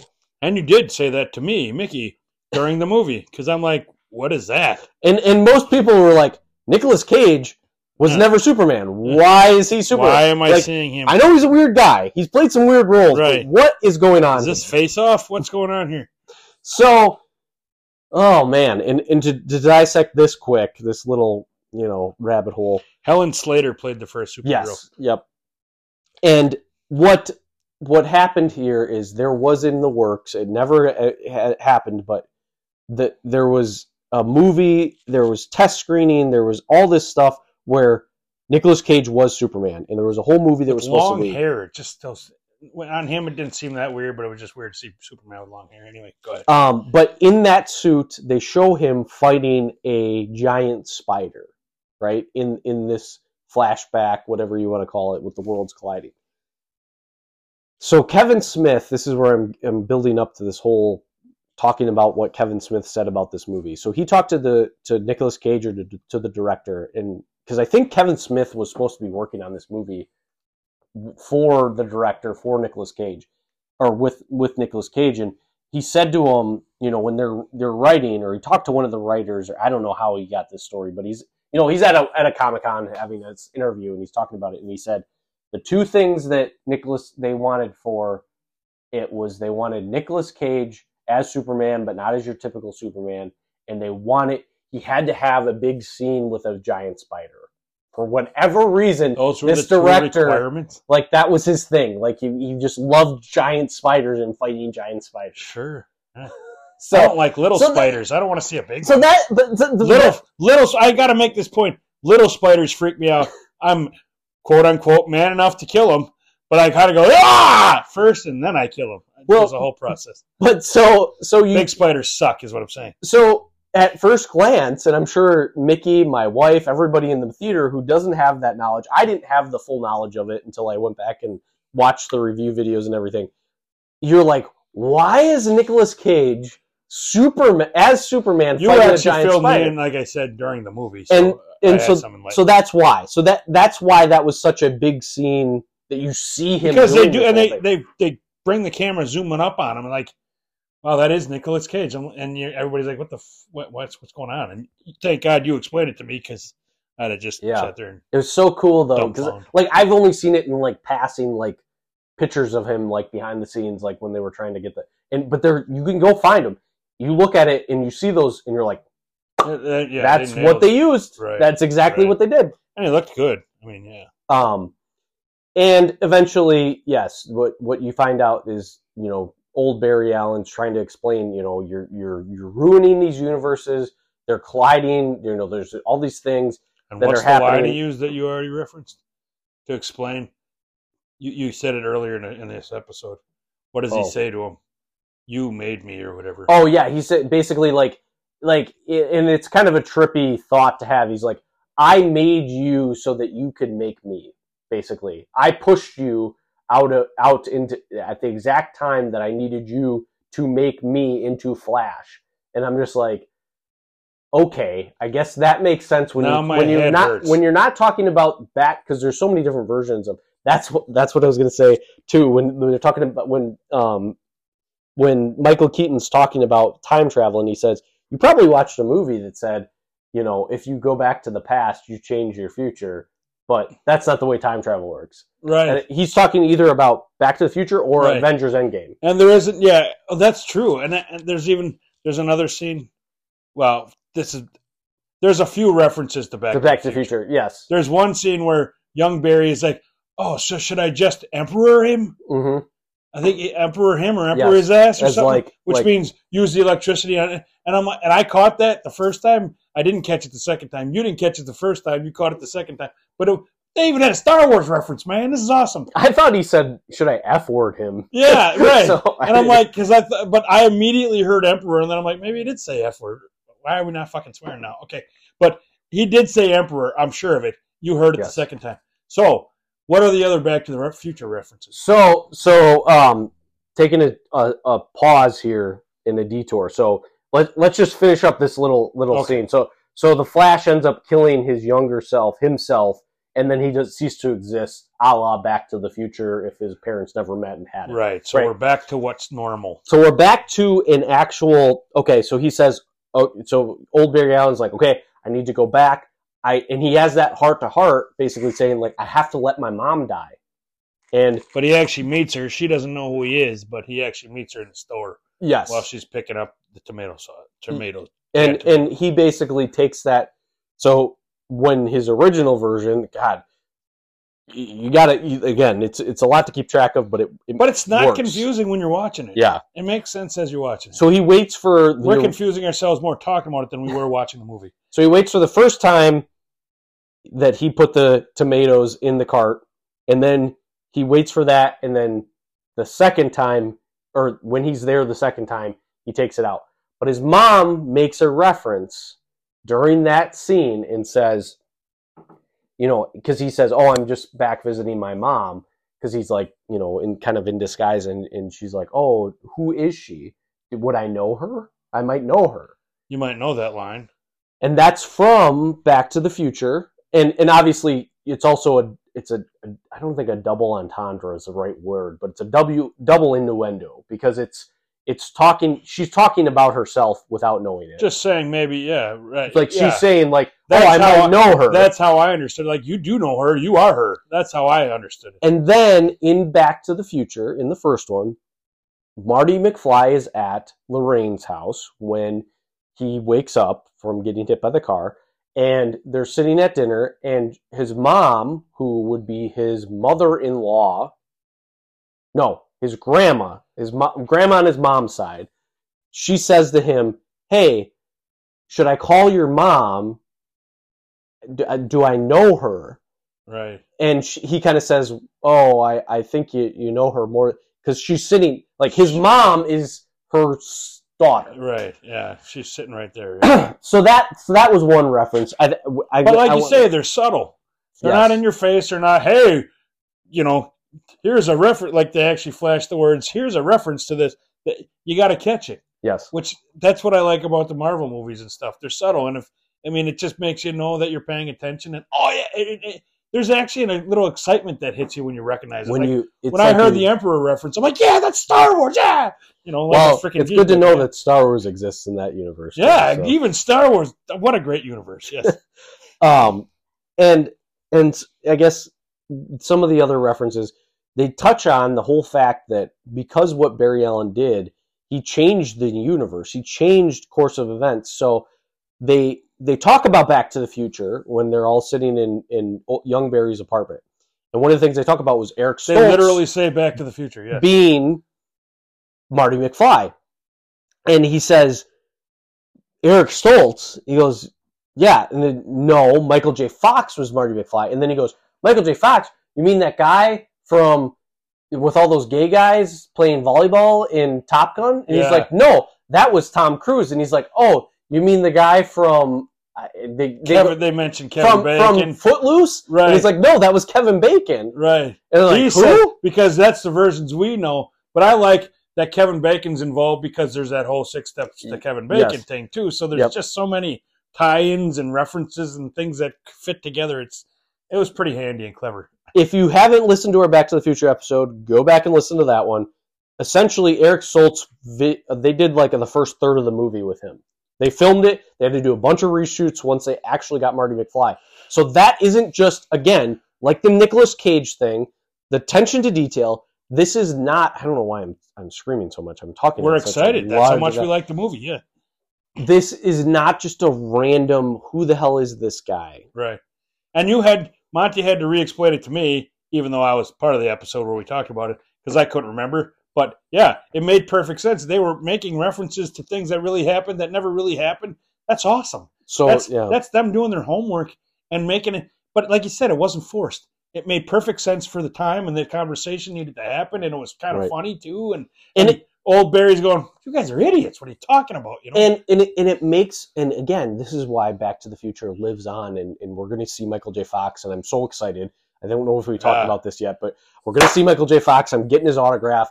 Hoorah, rah! But anyways, right. The fact that they're still bringing this up in a movie that's in 2023 because it was so good at explaining time travel, and when nothing really ever had at that point. It impacted so many other movies, and now we're seeing in TV shows and movies. I've made references to Ancient Aliens and how we're starting to get to this point where we recognize that maybe there's other life out there. Right. There's portals and there's time travel.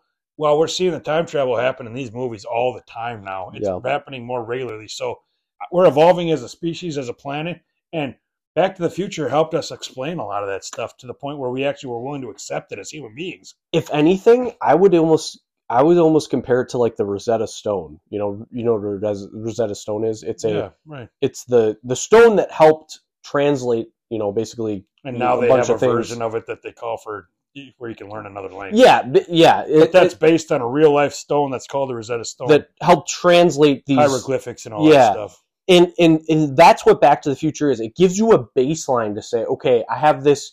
I'm not sure anyone's ever made that comparison before. So they say you can't have an original thought. I think you just did. Well, Back to the Future is the Rosetta Stone of time travel.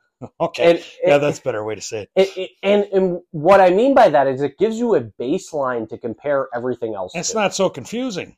It helps you say, okay, this is how the MCU treats time travel compared to Back to the Future. This is how the DC universe treats time travel compared to Back to the Future. Right. The other line I just got to say, it just made people willing to talk about it for one thing. Like it's well, everybody knows it. Everybody knows Back to the Future. Everybody knows the basic concept of it. Right. Where there's this one universe, one line. Yep. And you're and it even shows the branching timeline. Right. So what I love, one real quick reference is where that weirdo guy laying on the couch, he's like, yeah, I've got a Marty McFly tattoo. And he's like, first of all, that's not your thigh. Second of all, it's upside down. It's upside down. And he goes, is it? So, and he flips his leg. Just another example of like just great, well-timed humor. Right. Where you're just like, you feel for old Barry, where you're just like, oh my God, he's so frustrated. Yeah. So Barry does that. His mom does end up dying, but in the process, he realizes I can still change something. So he didn't really learn his lesson. He's like, I can change something so that my dad can look up at that security camera, confirm his alibi that he was at the store when the murder happened. So he takes those green cans of tomatoes and he puts them up on the top shelf. So his dad actually looks at it, and he's able to go back in that security. And it's weird how that didn't have the negative impact that the other change did. But this was at the end of the movie, so we don't know that it won't going forward either. And I think it's a cliffhanger. Not necessarily a negative impact, but a different impact. Right? Yeah, it changed everything. Whereas this should change everything.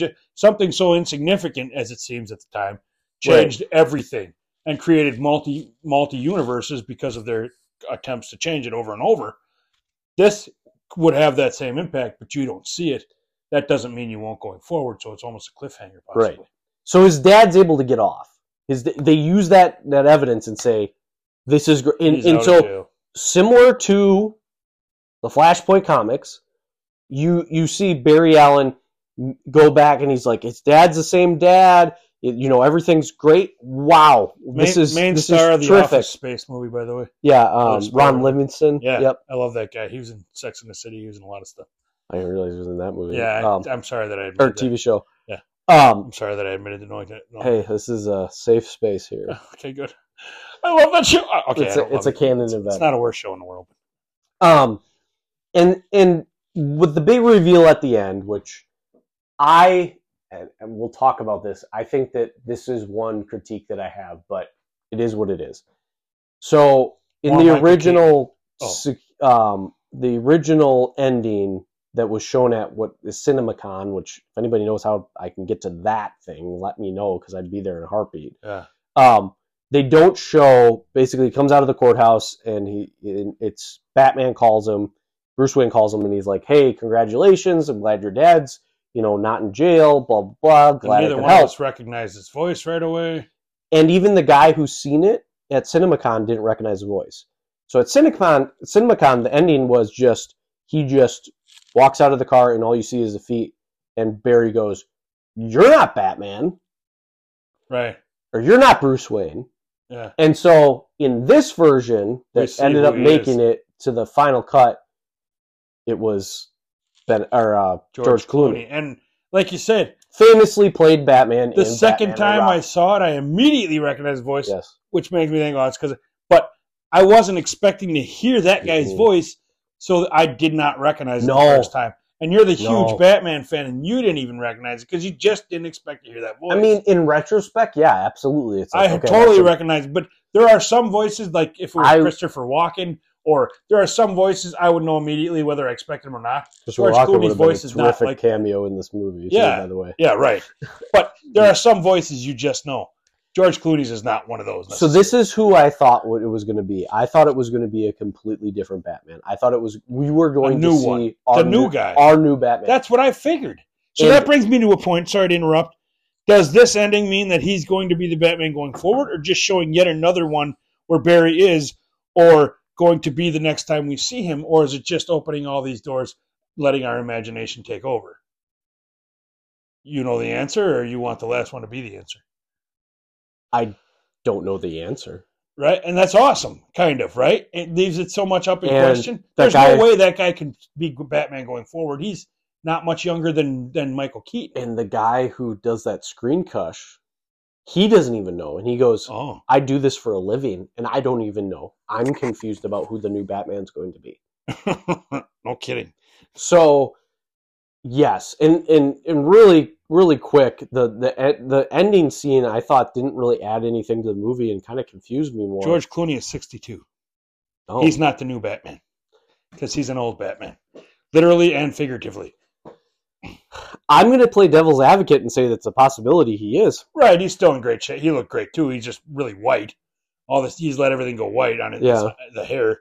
And he's a terrific actor in his own right. way. And he looks great. He does look like he's in better shape than I am. He's freaking 20 years older. He could pull off Bruce Wayne, and he has pulled off Bruce Wayne in the past. Right. Oh, yeah, it was a good Batman. But like you say, I can't imagine they don't have a younger one going for if they want this to go on. And so there was 3 different endings that were filmed. Okay. One of them was filmed with Henry Cavill as Superman coming to at the courthouse with Wonder Woman, Gal Gadot, and I think it was Ben Affleck, Bruce Wayne. So the normal. What we've universe. Become used to. Yeah. The second one was Kara, Supergirl, and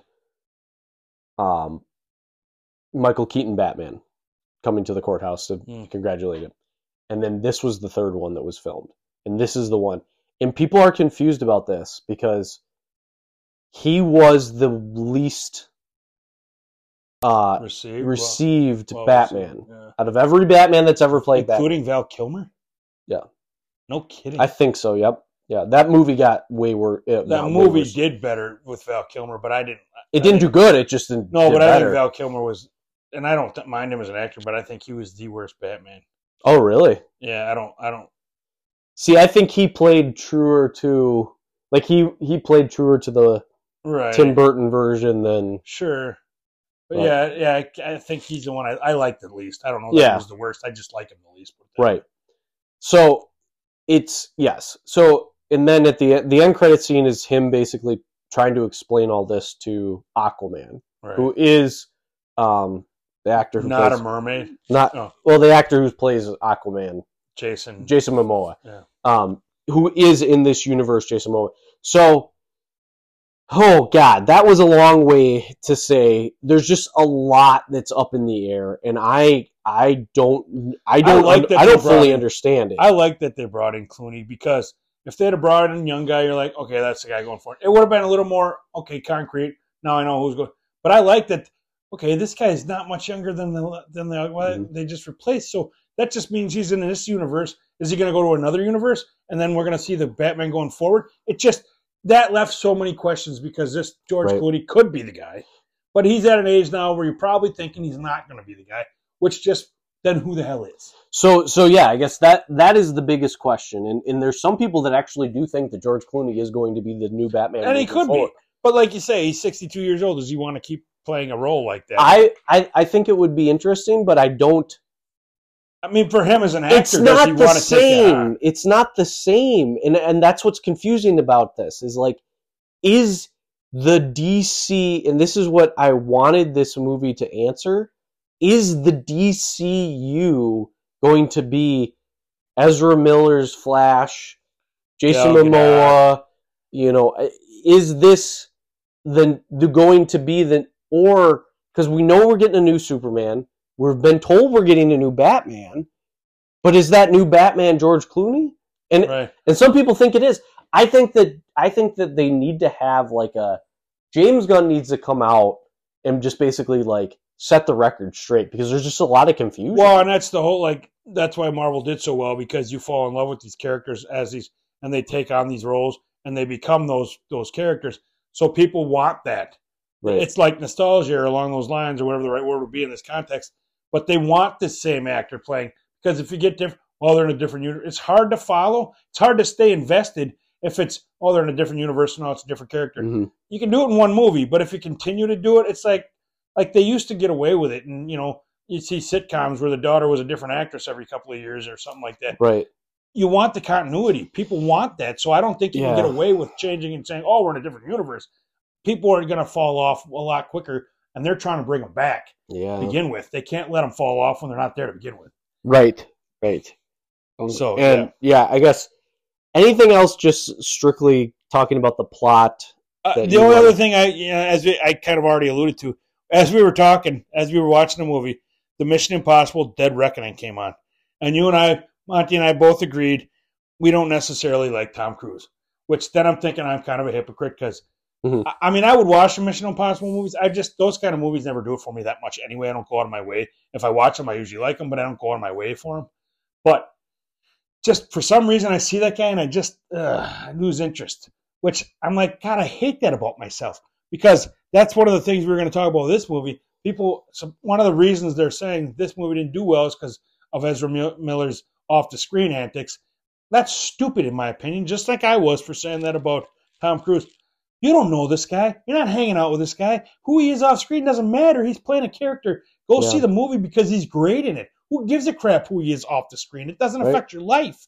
Right. That's why I'm a little disappointed in myself for not seeing Tom Cruise movies. But anyway, I'm a hypocrite. We're all hypocrites. I'm trying not to be. Go see this movie. Don't let that stupid reason be your freaking reason for not seeing it. Right, and that's a good way to wrap up a lot of what this was. And, I mean, we don't need to go over the other reasons, or do you want to?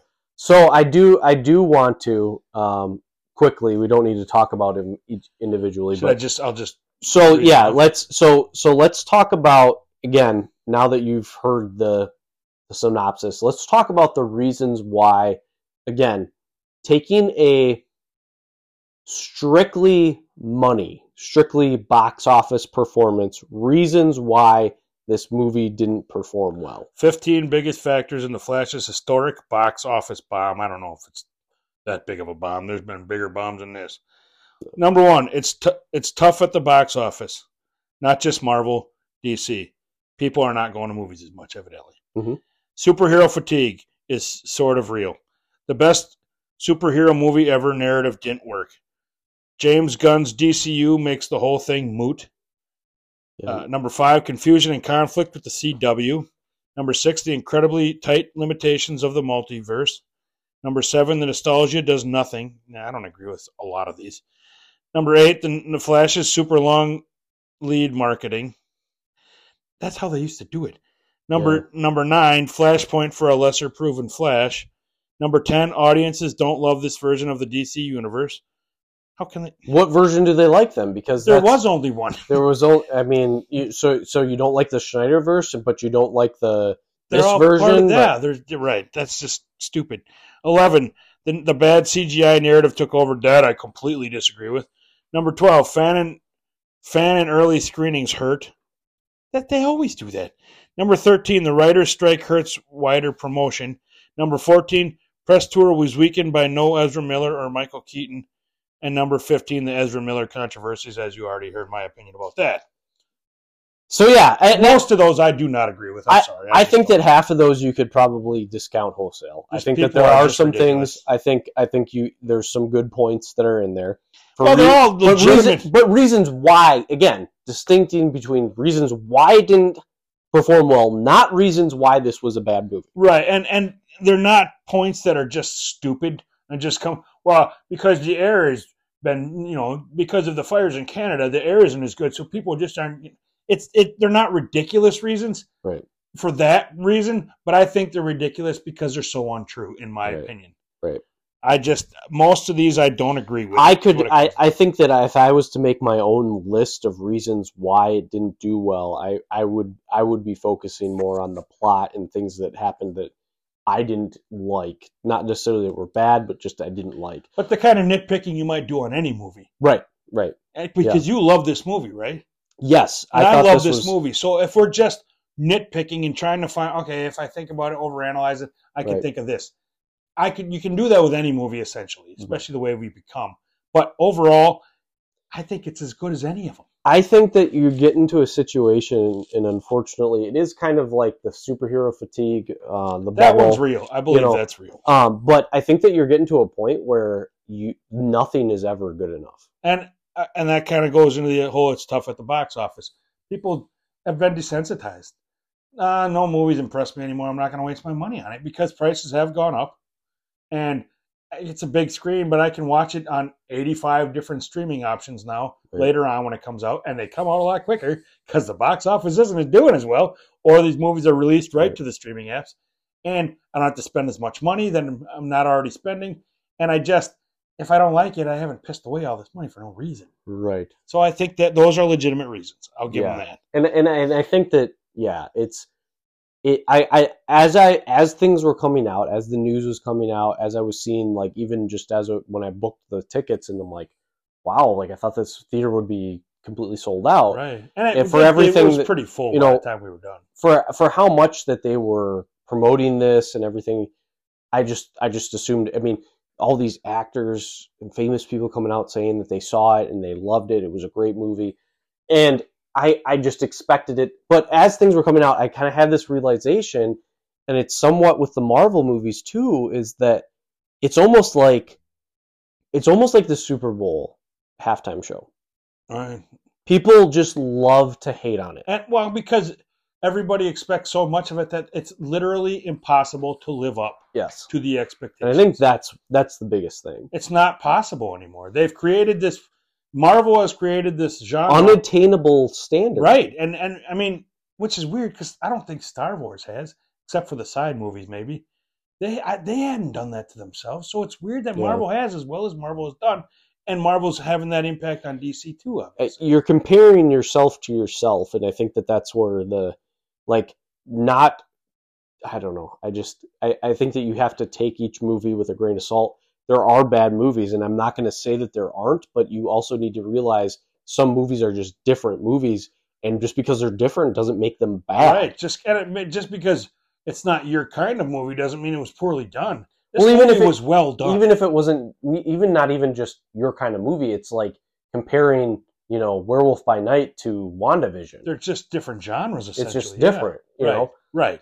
So to expect the same thing is ridiculous going into it. You're setting yourself up for failure and disappointment. And I agree. I think that there was a lot. I was very excited for this movie, and I think that there was a lot of nostalgia from Michael Keaton's Batman, and I think that it was I was very excited for that. It didn't do nothing. Aspect. I thought it did a lot, and it made sense in the story. And you're a huge Batman fan, so if anybody was setting themselves up for letdown, it was you, right. Especially with Michael Keaton. And I asked you immediately after the movie was over, did it live up to your expectations? And you said you couldn't even barely talk. You were just like, yeah. And I think that what you worry about is with any of these like sequels, 32 years after it happens, Michael Keaton did a great job as Batman. Right. Okay. So let's and we'll talk about the good things here in a second. I want to get through the bad things here. One thing I would have liked to seen Jeffrey Dean Morgan and Maggie as the Joker and Thomas Wayne that would Batman. be cool, right? That would have been awesome. They have their own Walking Dead show on right now. It just started a couple weeks ago. So I think you could have seen a terrific Flashpoint, but again, that was Flashpoint. That was that thing. Right. It was terrific in its own right. This wasn't Flashpoint. They tried to. That was it was a parallel, whatever you want to call it. So that number 9 point Flashpoint for a lesser proven Flash, that's not what it was. I agree with that one. Well, in the Flashpoint of it, right? In the Flashpoint, this version, he's younger. In the Flashpoint, he's got his own museum because he's so famous. Right. He's way more established. Anyways, all right. But that I didn't understand. That's not like that's just saying this was a different Flashpoint. Right. How is that a detriment? That's not the reason. It was a bad thing. Well, yeah, exactly. That should be on the list. That thing, I think that the ambiguity of just saying, "Hey, this," you just see, Michael or Bruce Wayne's feet. I think they should have ended it like that. The end credit scene just made no sense to me. Like there wasn't anything to add it. I was hoping for a teaser of because they don't know who the new Batman is. No, but like right now, that's what I'm realizing out of all this. They haven't cast the new Batman. They don't even know, yeah. But like the point we were making before about all the other movies just being piecemealed together and mix and match and not making sense, that end credit scene was a little bit of that. That was the only time in this movie where that happened, but it was like, what the hell does that have to do with anything? Who cares? And I would like to know... they were explaining that Aquaman wasn't in the movie and that there was a new Aquaman movie coming out. That is, I think, what they were trying to do was say, just promote it. Hey, he's in the same universe, right? So that's why Aquaman 2 is in the same, and the whole point of being like James Gunn basically negated everything that's happened or any things in this weird in between period before the DCU happens. It has some validity to it, but I think that's what they were trying to do is say, no, this Aquaman still matters. He's part of this one. He still matters, guys. Like don't disqualify him completely. Right. This new movie is not just being thrown out to make money. It is part of it still. And even if it wasn't, why is that like? Why does it matter? Yeah, I will say this too, and somebody had brought this up in one of those review videos. Is like how you see in the comics all of these characters are loosely, keyword loosely, in the same universe, and that's what makes the comics good. Because then when you have this big, it's not like you're just being like. It says BR-14 that was connected to the other movie, and you're the guy in Always Sunny with all the strings tied. Right. Because and you know what that does for you? It's not I have to watch this, otherwise I'm lost. Right. And that is, I think, what James Gunn is trying to do. Own, as we've said in the past. Stand on their own. They're in the same connected universe, but they're not so jammed connected to each other like the Marvel universe has been. Like I can't watch, Miss Marvel, or if I don't watch Miss Marvel, I'm just lost in the next, 5 movies. Right. Anyways, that was part of it. Is there anything else specifically on the negative? Well, you say we're talking about the negative, but I think what we're doing is bringing up these negative points and putting a positive spin on it and saying that they're wrong and this is why they're wrong. So I think we are putting positive spin on it. The bad CGI narrative, I think that's ridiculous. I think the CGI was amazing. It was different than this other stuff. But that's why it's amazing. They're not regurgitating the same crap. The director, it was so good. I thought it was beautiful. Whether or not I did not agree with that at all. Whether or not the director actually was trying to save his ass on this, or if it was a legitimate reason, he said that was on purpose because it was the way Barry was seeing it in that Chrono Bowl, and it was like this weird, it's weird. It's cartoonish, psychedelic, man. Because it's time is stopping. Basically, do you know what the time looks like when it stopped? I don't either. So how can you critique it? I thought it was amazing. I think maybe that's what it looks like. It was beautiful though. It was cool to see. It looked like a comic book. Right. Those colors and I mean, what's more beautiful than a comic book as far as art when it comes to telling a story? Some of these books are amazing. It was art. And Who's critiquing that shit? And the first blush at it, I didn't have and this is like itself like feeding on itself and the self-fulfilling prophecy of it. It's bad because I said it's bad, and then you start looking for the bad. I didn't see any of that. I thought it was amazing. What did I tell you while we were watching the movie? The cinematography is amazing. Yeah, I thought it was better because it was different. Right. Not the same crap regurgitated, like you said. I don't agree with that necessarily. No, I think that people are really, again, just high standards that are unattainable. I think that you could say like, oh, it's different. It's not as, whatever polished, but I think there are some legitimate reasons why that happened the way it did. But I think just like a Quentin Tarantino movie or something, you could say it's not polished, but I think that was what they're trying to do. Yes. It's different. I like the way it's slow motion, and yet there's stuff going on in the background, and it's kind of fade. I mean, I thought it was artistic. I'm gonna have to watch it. I'm gonna have to watch it either on HBO Max or Blu-ray or whatever. I'm gonna have to watch it a couple more times just to fully see all those little things. I thought it was amazing. Yeah, because that stuff stood out to me as much as anything the first time I saw it. That's what I was impressed with. So. Right. So, that being said, so these are all the reasons why, again, it didn't perform well. Not why, and I keep emphasizing this point because I think it's a good point to make. There's been, to be fair, there's been critics and people who reviewed this movie, and it's literally from this movie was horrible to this movie's the best superhero movie ever. So which they said that was a line that they were using. I do think it's one of the best ever. So it's crazy to me. Load out your ass, people. It's crazy to me that you have that much of a range. Because typically you either say, this is a great movie or this movie is shit. Right. It's so weird to me that there's it's like an average. Like you have a bell curve of people that are like, I think that most people are like, oh, it was a good enough movie. Some people are like, it was a great movie. Some people are like, it's shit. And it's so weird to me. Right. I understand. But that's, But as we mentioned, I don't remember. I couldn't tell you what episode because I don't. I couldn't even remember Eric Stoltz, for God's sake. But we made this point about some other topic. If people are that up in arms in either direction, it still had an impact. Yep. So it still has an effect on people. If they hated it, they at least enough people have seen it or are spreading the word about it that it's creating some kind of feelings about it at least. Because if it sucks so bad... They're talking about it. Right. If it sucks so bad, people won't even bother bitching about it. Right. If it was really that bad. Yeah. And comparatively speaking to all of the DC movies, at least the last 5 DC movies, this is far... it's better than all of them combined, in my opinion. You know what? When they talk about the score at the end of a game didn't represent the actual game, right. How they talk about that? I think that the box office numbers don't represent the Completely quality agree. of this movie. Completely agree. So that all... Sorry, go ahead. No, go ahead. I was just going to say, so we've talked about the bad things, the negatives that people have brought up, some of the things that we don't agree with or thought that were kind of weak in the movie. And we've talked about some of these already as well, but what are some of the good things? What are the things that you thought I've kind of already covered those. I mean, I've covered them a lot. Like the cinematography, I thought the acting was great. There weren't enough. I mean, Gal Gadot is beautiful, but nobody I fell in love with. I got to have some of that. But the humor was great. I always got to have humor. I'm always talking about that. I've got a screwed up sense of humor. I thought it was. I'm not exaggerating when I say it's one of my favorite superhero movies ever. Right. And I said that right from the get-go. One other point I'd like to make is, like we said off mic, maybe this is kind of like Iron Man. Maybe it's not, like you said, iconic movies throughout time were not well received to begin with. And then later on, they became cult classics where everybody's like, I love that movie. You didn't love them at the time. Maybe this is another Iron Man. We're starting the story and people don't appreciate it.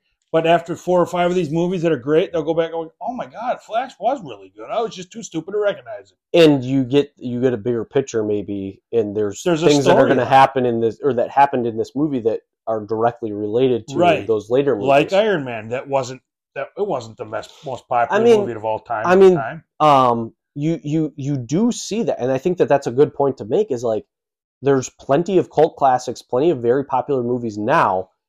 And the streaming, the age of streaming and home movies and DVDs and VHSs, even when they came out, that weren't popular, that were box office flops. Became cult classics. It's a Wonderful Life did not do well in the box office. Oh God, I think there's so many movies. There's so many examples of that, and so maybe this is, maybe it's not. But at the end of the day, if you enjoyed this movie, that's all that matters. Right? Yeah. Who gives a shit if it made $30 million Right. or whatever it made? I told you, I've only bought the Avengers movies from the Marvel movies.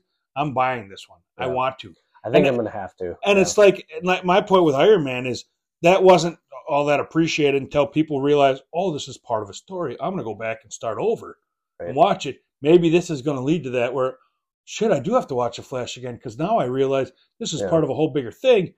Oh, that really was good because it's setting up something awesome. And again, it was awesome. That's what the Flashpoint did. It reset the universe. It started the new 52. Right. And hopefully that's what this does, or this is what this is doing, and that's what James Gunn has said. There's still a lot of questions, though, and we've talked about that. Definitely. And I think that's, as things go along, we're going to see those develop and questions will be answered. I'm excited for that. I agree on everything that you had said about the things that they did well. I think the nostalgia wasn't a cheap trick. It was great. A great way to make sense in the universe. Like the last Spider-Man movie. Yeah. Right. Why wasn't it along the lines of that? Why, that was given so much credit for doing it, and this one's getting critiqued for it. Right. Same thing. Right. Well, and then those same people were saying that Guardians of the Galaxy was the best movie since Endgame. Yeah, and you're like, what about Spider-Man No Way Home? That was a great movie. And I didn't think Guardians of the Galaxy was that good. I mean, I thought it was good, but not what they were saying it was. Right. So and again, it's, I don't know, it's this weird. I think there's a lot of things playing into this. I think that people have hated on DC for so long that it's just easy to do. I think that's believable. They expect nothing, so they don't even give it a chance. I think that you have so many more Marvel fans. Right. So they have this like thing where they're in opposition. Star with Wars each other. and Star Trek. I can't like that because I like this, and that's so stupid to me too.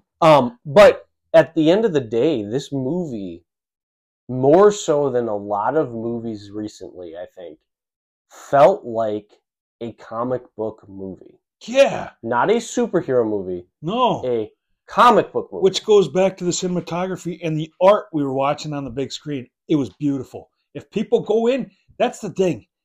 Power of suggestion is huge in human beings. Right. So if you go in with this attitude thinking it's going to suck, it's probably going to suck. Or if you have an open-minded thinking of no expectation, kind of like I did, it was amazing. But you got to go in open-minded.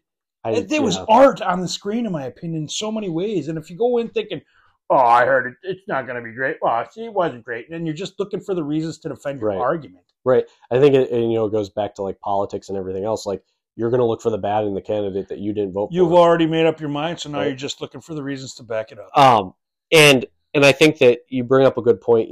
It felt like art. It felt like it was ripped out of a panel of a comic book. It did, in so many. And I mean, I just think about like when I'm looking at like the Batwing going on its way to Russia, and that scene where you see, the Batwing, and you see both Barry Allen's and Batman sitting in the cockpit. And it's just like, this looks like it's a panel, and then the next panel would be the Batwing in the moon. Like that, it feels like that. And like with any scene, with the music has to be chosen right, so that gives you the goosebumps. Anyway, the picture alone is beautiful; it's art, but that music just makes you. Yeah, I mean, like it makes your hair stand up, and it gets you into the moment. And again, we're talking about more of the things that just made this movie a good movie, amazing movie. I think that some of the things, we've talked about off mic about like some of the issues that they had. I think they even talked about it in the reasons why it went bad. But we talked about that too, is like not being able to get all the actors, and Christian Bale was asked and didn't go on this. He didn't want to be a part of this. So yeah, I think that was part of what hurt it too, is like Christian Bale didn't want to be a part of this, and that's his right. He wanted to preserve the Dark Knight trilogy and everything that kind of went along. And not necessarily be invited again. He also said that he wasn't going to do it if Christopher Nolan wasn't involved. So fair enough. So he's being loyal, and he came out and said, as you said, he doesn't want to play that role again, Yeah. so he didn't want to give them even the opportunity to introduce that idea. Yeah. Other than that, I like the idea of the tribute to DC characters past and actors past. They, like you said, they couldn't do it to the level they wanted to. They couldn't bring in all these other actors or cameos or pictures of these other actors for copyright reasons or whatever. But I like the idea of it. And again, it wasn't forced. Right. It made sense in the story. Right. It was like you were watching like a movie, where they break into these, oh, here's just a look back on all over the years. Yeah. They kind of did, but it made sense in the plot line, like you said, and I appreciate. They didn't just say a magic rock, right? That's a magic rock. That's why they would never do that. Oh my God, multi-million-dollar studios. Now I am the rock. But yes, and I agree with all those things. I think that this movie just hit on a lot of really good things. It pulled from other movies. It was its own thing. I love the references to other movies. I love that. It was That's nostalgia, baby. It was a Flash movie, though, and that was what I was most surprised about. Through and through, this movie was about the Flash. About that character, right? Not a Batman movie. It wasn't, the Flash. Even though there was three Flashes too. Right. But so all that being said, I think this movie is worth seeing. If you can still see it in the theater, it's worth seeing. At a minimum, go and watch it when it comes out in streaming or on video. And I don't know. I'm excited. I think this movie just makes me. It definitely brings up more questions, but I think it makes me excited to see where the DC universe goes. Well, and we haven't even been this excited about Marvel movies for a while, like we talked about The Hangover. You probably haven't heard us yelling at our mics for a long time now with a lot of our last episodes. So this shows how excited we are about this movie and going forward. I haven't been this excited since, Joker and the Batman. Yeah, Joker was great. And I think that what this movie did for me, and I go in waves, with the different things that I'm interested in, but really what this did for me was, whether this is ADHD or whatever it is, my personality, I don't know how you want to describe it, because I definitely go in like super hyperfixation on certain things and for a while and then like move on to the next thing. It's just a new drug every time, baby. Yeah, the drugs would be cheaper sometimes. But if anything else, it helped me like fully, more than I've ever done before, engage, learn about, deep dive into DC Comics. Right. And if anything else, this is what that movie did for me. Yeah. I mean, I ordered on eBay the Batman Nightfall, the first volume of that comic book series. I've watched the Hush comic book or the movie, the animated movie. I watched the Flashpoint movie, which are all available on HBO Max, by the way. If you haven't seen them, nice great. Sales pitch. That was it right on. Sponsored by not HBO Max. Max. It's just. I'm Max. Sorry. They've rebranded. Sponsored by Max, not Max. Our it old just coworker. goes to show that you're excited again. You got the blood pumping through you, and I'm not going to read all that stuff, but I'm excited to see what's going forward, because it's been a while since I saw a movie that I liked this much. So and I would say this: even if you don't read the comics, take the out, because these movies aren't that long. Take the hour and a half to watch this animated movie. They're not. Those. Yeah, right. And go watch the Flashpoint, and you'll be like, oh my gosh, this makes so much sense. Right. Like seeing it happen. Or whatever, just for the sheer enjoyment of those movies, right? Because they're good. They're just good. And again, going back to the idea of a good comic book movie, I think that and again, but some people are hating on James Gunn. Whatever, it is what it is. He whether we like him or not, he is the next. He's in control of the DC universe moving forward, and what I hope is that we get the same type of movies as The Flash moving forward that are comic book movies. Well, he's been linked to the Marvel, so he comes from that experience. Plus, he's been around, and he's already told you, as we've mentioned this is the number plan. Of times. Yeah, he's got a plan. So it's not just, we'll come up with this, and the next time we'll figure it out. So, and like you say, Iron Man wasn't that well received. I keep making that comparison. I know I'm repeating myself, but Iron Man nobody thought that much of it. Oh, okay, good movie, Robert Downey Jr. And then it started to build up, and people went, "Oh shit, that makes sense." Then they went back and started really appreciating it. Right. I think that's kind of what we're looking at right now. And in moving into the future, you have Blue Beetle still coming out this year. I don't know that I'll see it in the theaters. I might. I think it looks like a good enough movie. We saw previews enough. And then Aquaman 2, and then they've just cast the new Superman.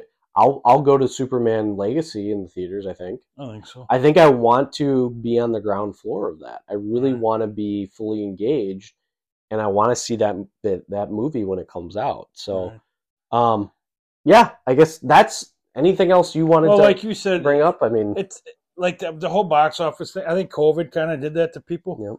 And then, after COVID was over, people wanted to go back to them, but they kind of went, "Oh, I don't really miss it that much." Plus, we're oversensitized with all the different options we have to watch movies. But like you said that day that we saw the first time, it is an experience, though.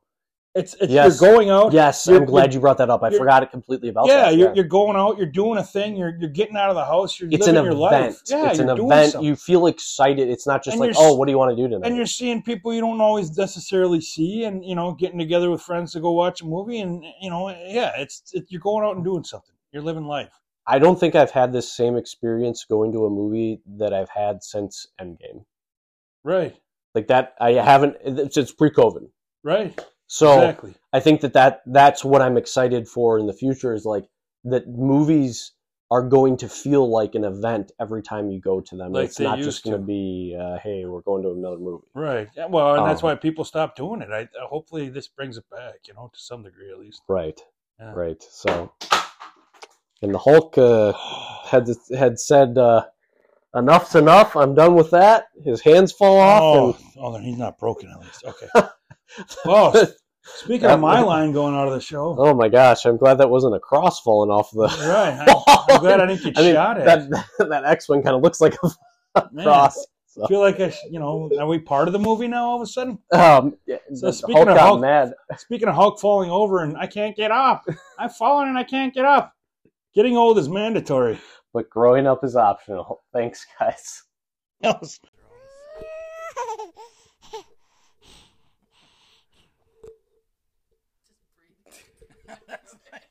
What kind of creepy person do you have at the end of your show now?